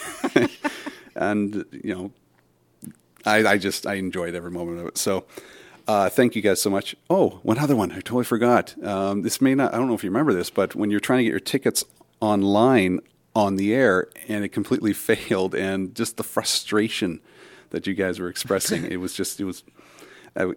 I revel in your despair, I guess. I don't know. But again, really appreciate you guys, all the work you've done on air and off air, just chatting on online Twitter and helping us just create this Commonwealth. And I'm very proud to be a part of this Commonwealth. So anyways, on behalf of Anil and Jamie, thank you very much and happy 100th. And here's to 1,000 more. All right, later. Bye. Rob Hughes, Biker Scout Bob. Oh, I cannot say enough good things about Rob and the work they do, and I love those X-Wing guys. is awesome. Yep. You know, did I ever mention that when I started this, before I really got into podcasting, not as a podcaster, but really listening, I said, yeah, if I did a Star Wars podcast as a Matthew Good fan, I would name it Generation X-Wing. God damn it, that's what I'm going to do. Really? Yep, absolutely. I can't believe I never told you that. And Wow. so you did. Corey doesn't remember, but you told it? us that in like episode 7. Oh, there you go. Yeah. I wasn't there yet. Maybe. Mom It is a hadn't great pestered name, me though. enough yet. And those guys do a great show, though. If anybody who listens to us has not checked them out yet, do yourself a favor, because if you lived at all in the 80s, we've said this before, they're gonna remind you of how great it was. And well, the great thing, I mean, our shows kind of have expiry dates to them because the news becomes fact or myth, right? Their shows are evergreen. They'll talk about things that have happened in the past with in hindsight. Like last week they did Ghostbusters. That's going to be an evergreen show, and it was amazing. They talked about things in that show that I never knew. Like John Candy read for Louis Tully. I didn't know that. I knew that. I had no clue. And there's a whole bunch of other gold nuggets. I'm not going to reveal them here. Go listen to Gen X-Wing. Don't be stupid. Stop wasting your life. I would have loved to have been on that pod, because Pale Rider, Jamie's love for Ghostbusters was really surprising, and his knowledge was deep, quite extensive. Oh yeah. Rob, thank you so much, man. That your words mean a lot. I have a ton of respect for you as a podcaster, and we're always kind of complaining behind the scenes, like, God damn it, this podcasting thing it's eating me up, man. I don't have time for all this. But it's more of a thing that we get where we're coming from. We're so glad to have you part of this, and we're glad to be part of you guys. The whole Commonwealth thing, this is just money in the bank for me, man. It's so gratifying. So, Rob, again, thanks, man. Nothing but love, bro. All right, guys. Yeah, that was good. That was a good show. That was fun. I knew that the sprinkling those throughout would sort of add a little bit to it because we could reminisce, and I'm really glad we did that, Kyle. I'm glad we made a bit of a deal of it because 100 is a big deal, man. It is. Yeah, you're right. It is. It's we've been at. We're right, eh? Yeah, absolutely, absolutely. Say it again. Well, you know what they say about blind squirrels and broken clocks. I said the word sprinkling to Kyle. And he was like, if sprinkling means more editing, you can like... Well, that's just it, because I'm so... Oh, God. With all the podcasts now, I'm just always up to my eyeballs in post. But this one will be well worth it. Exactly. And Rob does a lot of post. I mean, the production value on his podcast is through the roof. But so he knows what I'm about to go through in editing all these clips together. I think I heard him say something not too long ago about him. I love his intros. His intros are amazing. They're amazing. Exactly. They're so good. They're so good. So credit to him, because I think one time he said he spent like 4 hours on one, and that's your time, man. Like, and you know what? It was worth it because it was a beautiful thing. Yeah, absolutely. Absolutely. So guys, we talked about giving something out here for the 100th in a very impromptu way. More? Are we going to do that? Let's do it. All right, let's do it, man. What did we talk about giving away, Corey? Refresh my memory. I think I forget. I have a slight memory. It's like a ghost of a memory, though. Oh, you're onto something. Yeah, you're jogging my memory. Corey, what color hues come to mind? I don't know, man. Are you talking about what you already gave to Jeff? No. I don't know. Corey actually doesn't know. Vanity Fair? I don't know what's going on. Unbelievable. We're going to give out right now for our 100th to one of our powerful friends for being so awesome. You heard a good number of them tonight. Somebody is going to win a Force Ghost Obi-Wan right now. Right now. Most of the time you hear this on Sith Disturbers. This is my Lego Hera Ghost box, a little minifigure box. See, I thought the Force Ghost Obi-Wan was what Jeff won. I'm confused. Well, way to let Jeff down now. Well, maybe I'll pull his name. Maybe this will be an extra special day for Jeff. Imagine that. It's true. Okay. Okay, Force Ghost Obi-Wan, man. We're gonna pack him up. He's gonna leave. This is like I should open up an account with FedEx. I'm shipping a lot of stuff out here. You should open you get free shipping, I think. Really? Yeah. Huh. I gotta look into that. Well, that makes no sense. How do they make money if I have a free account or free shipping? Well, not free, but it's definitely cheaper than. I sent 2 packages out this week, out west, and it cost me $40. That's a lot of money, bro. Sure is. I'm sending out 3 this week. Do the math. All right. Let's do this, guys. Who's winning an Obi-Wan Ghost? Let's reach into the box here.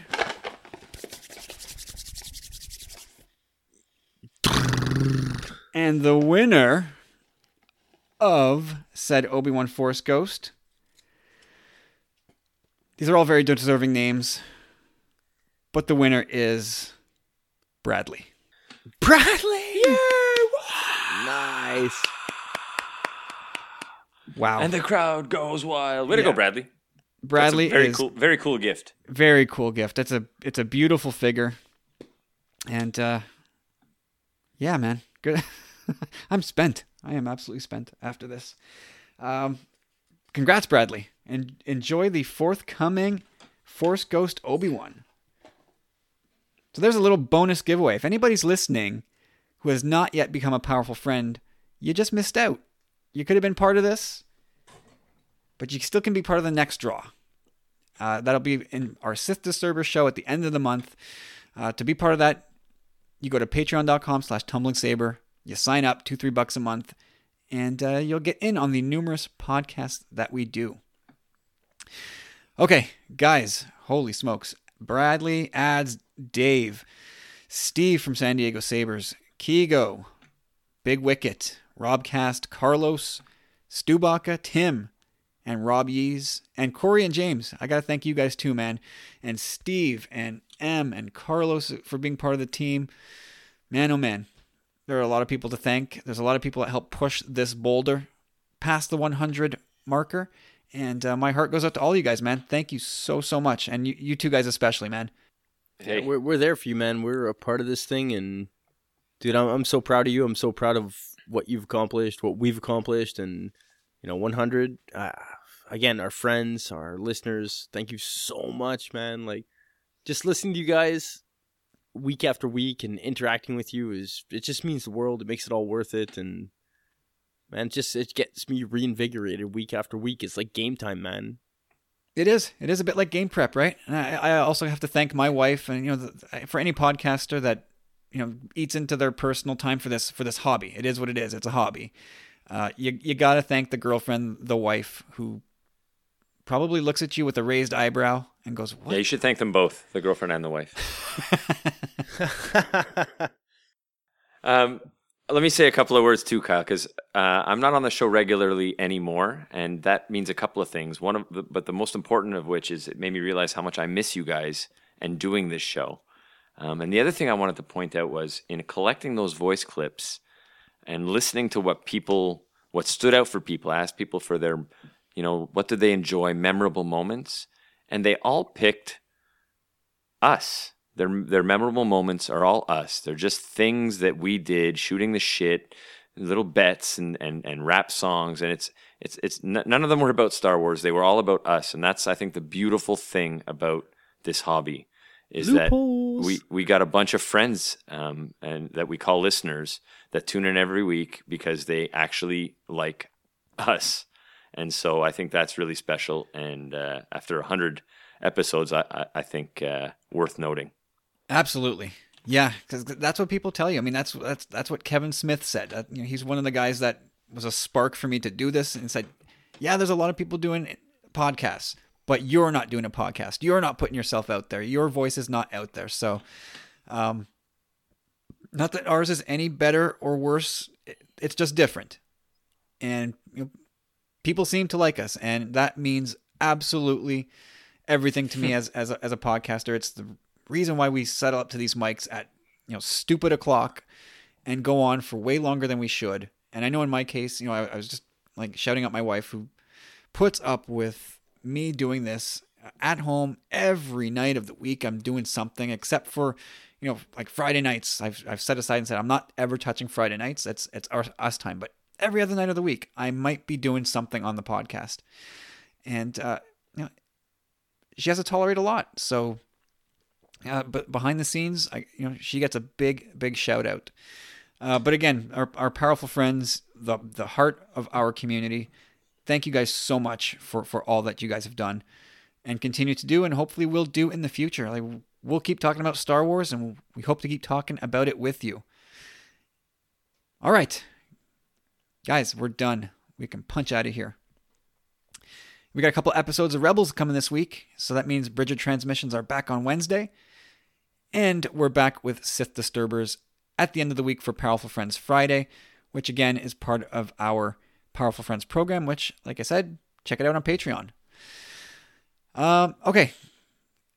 If you listen to this episode and you're going, well, who are all these other podcasters who left voice clips? If this is your first show, the first thing you need to do is go to StarWarsCommonwealth.com or visit Star Wars Commonwealth as a podcast provider on iTunes.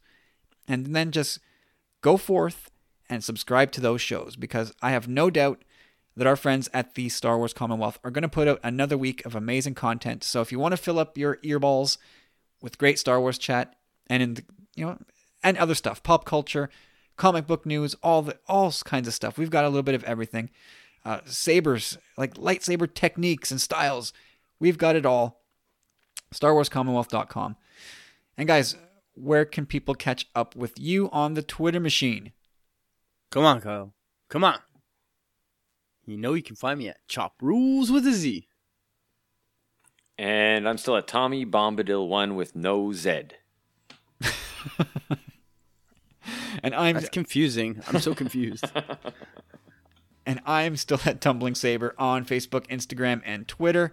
Come say hello, like Uncle Leo. Don't be surprised if I don't answer back. I'm just kidding. I will answer back. Have yourselves a good week. Look forward to talking with you all. This has been an unbelievable episode. I'm humbled by all the feedback. You guys are absolutely the best. The best. Not the worst, like the guy on my left here. So I hope you guys enjoyed this. And have yourselves a good week. And we will talk to you later in Bridger Transmissions and or Sith Disturbers. Cheers, guys.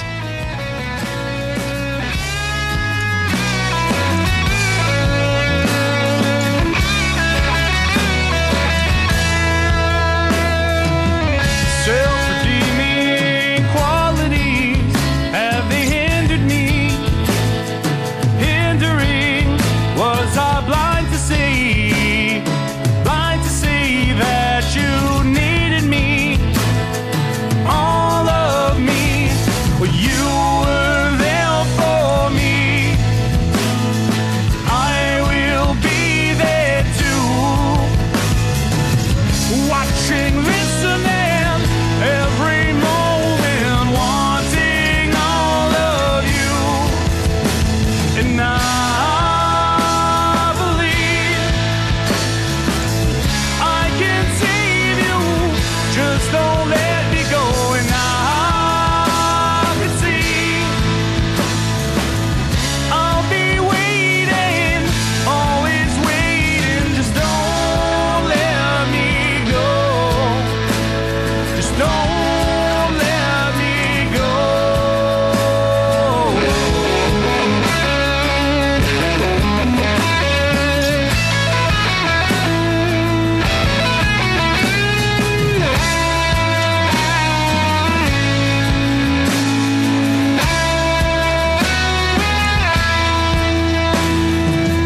Time goes on and I'm questioning all the things I've seen, crazy things I've seen as I'm watching you.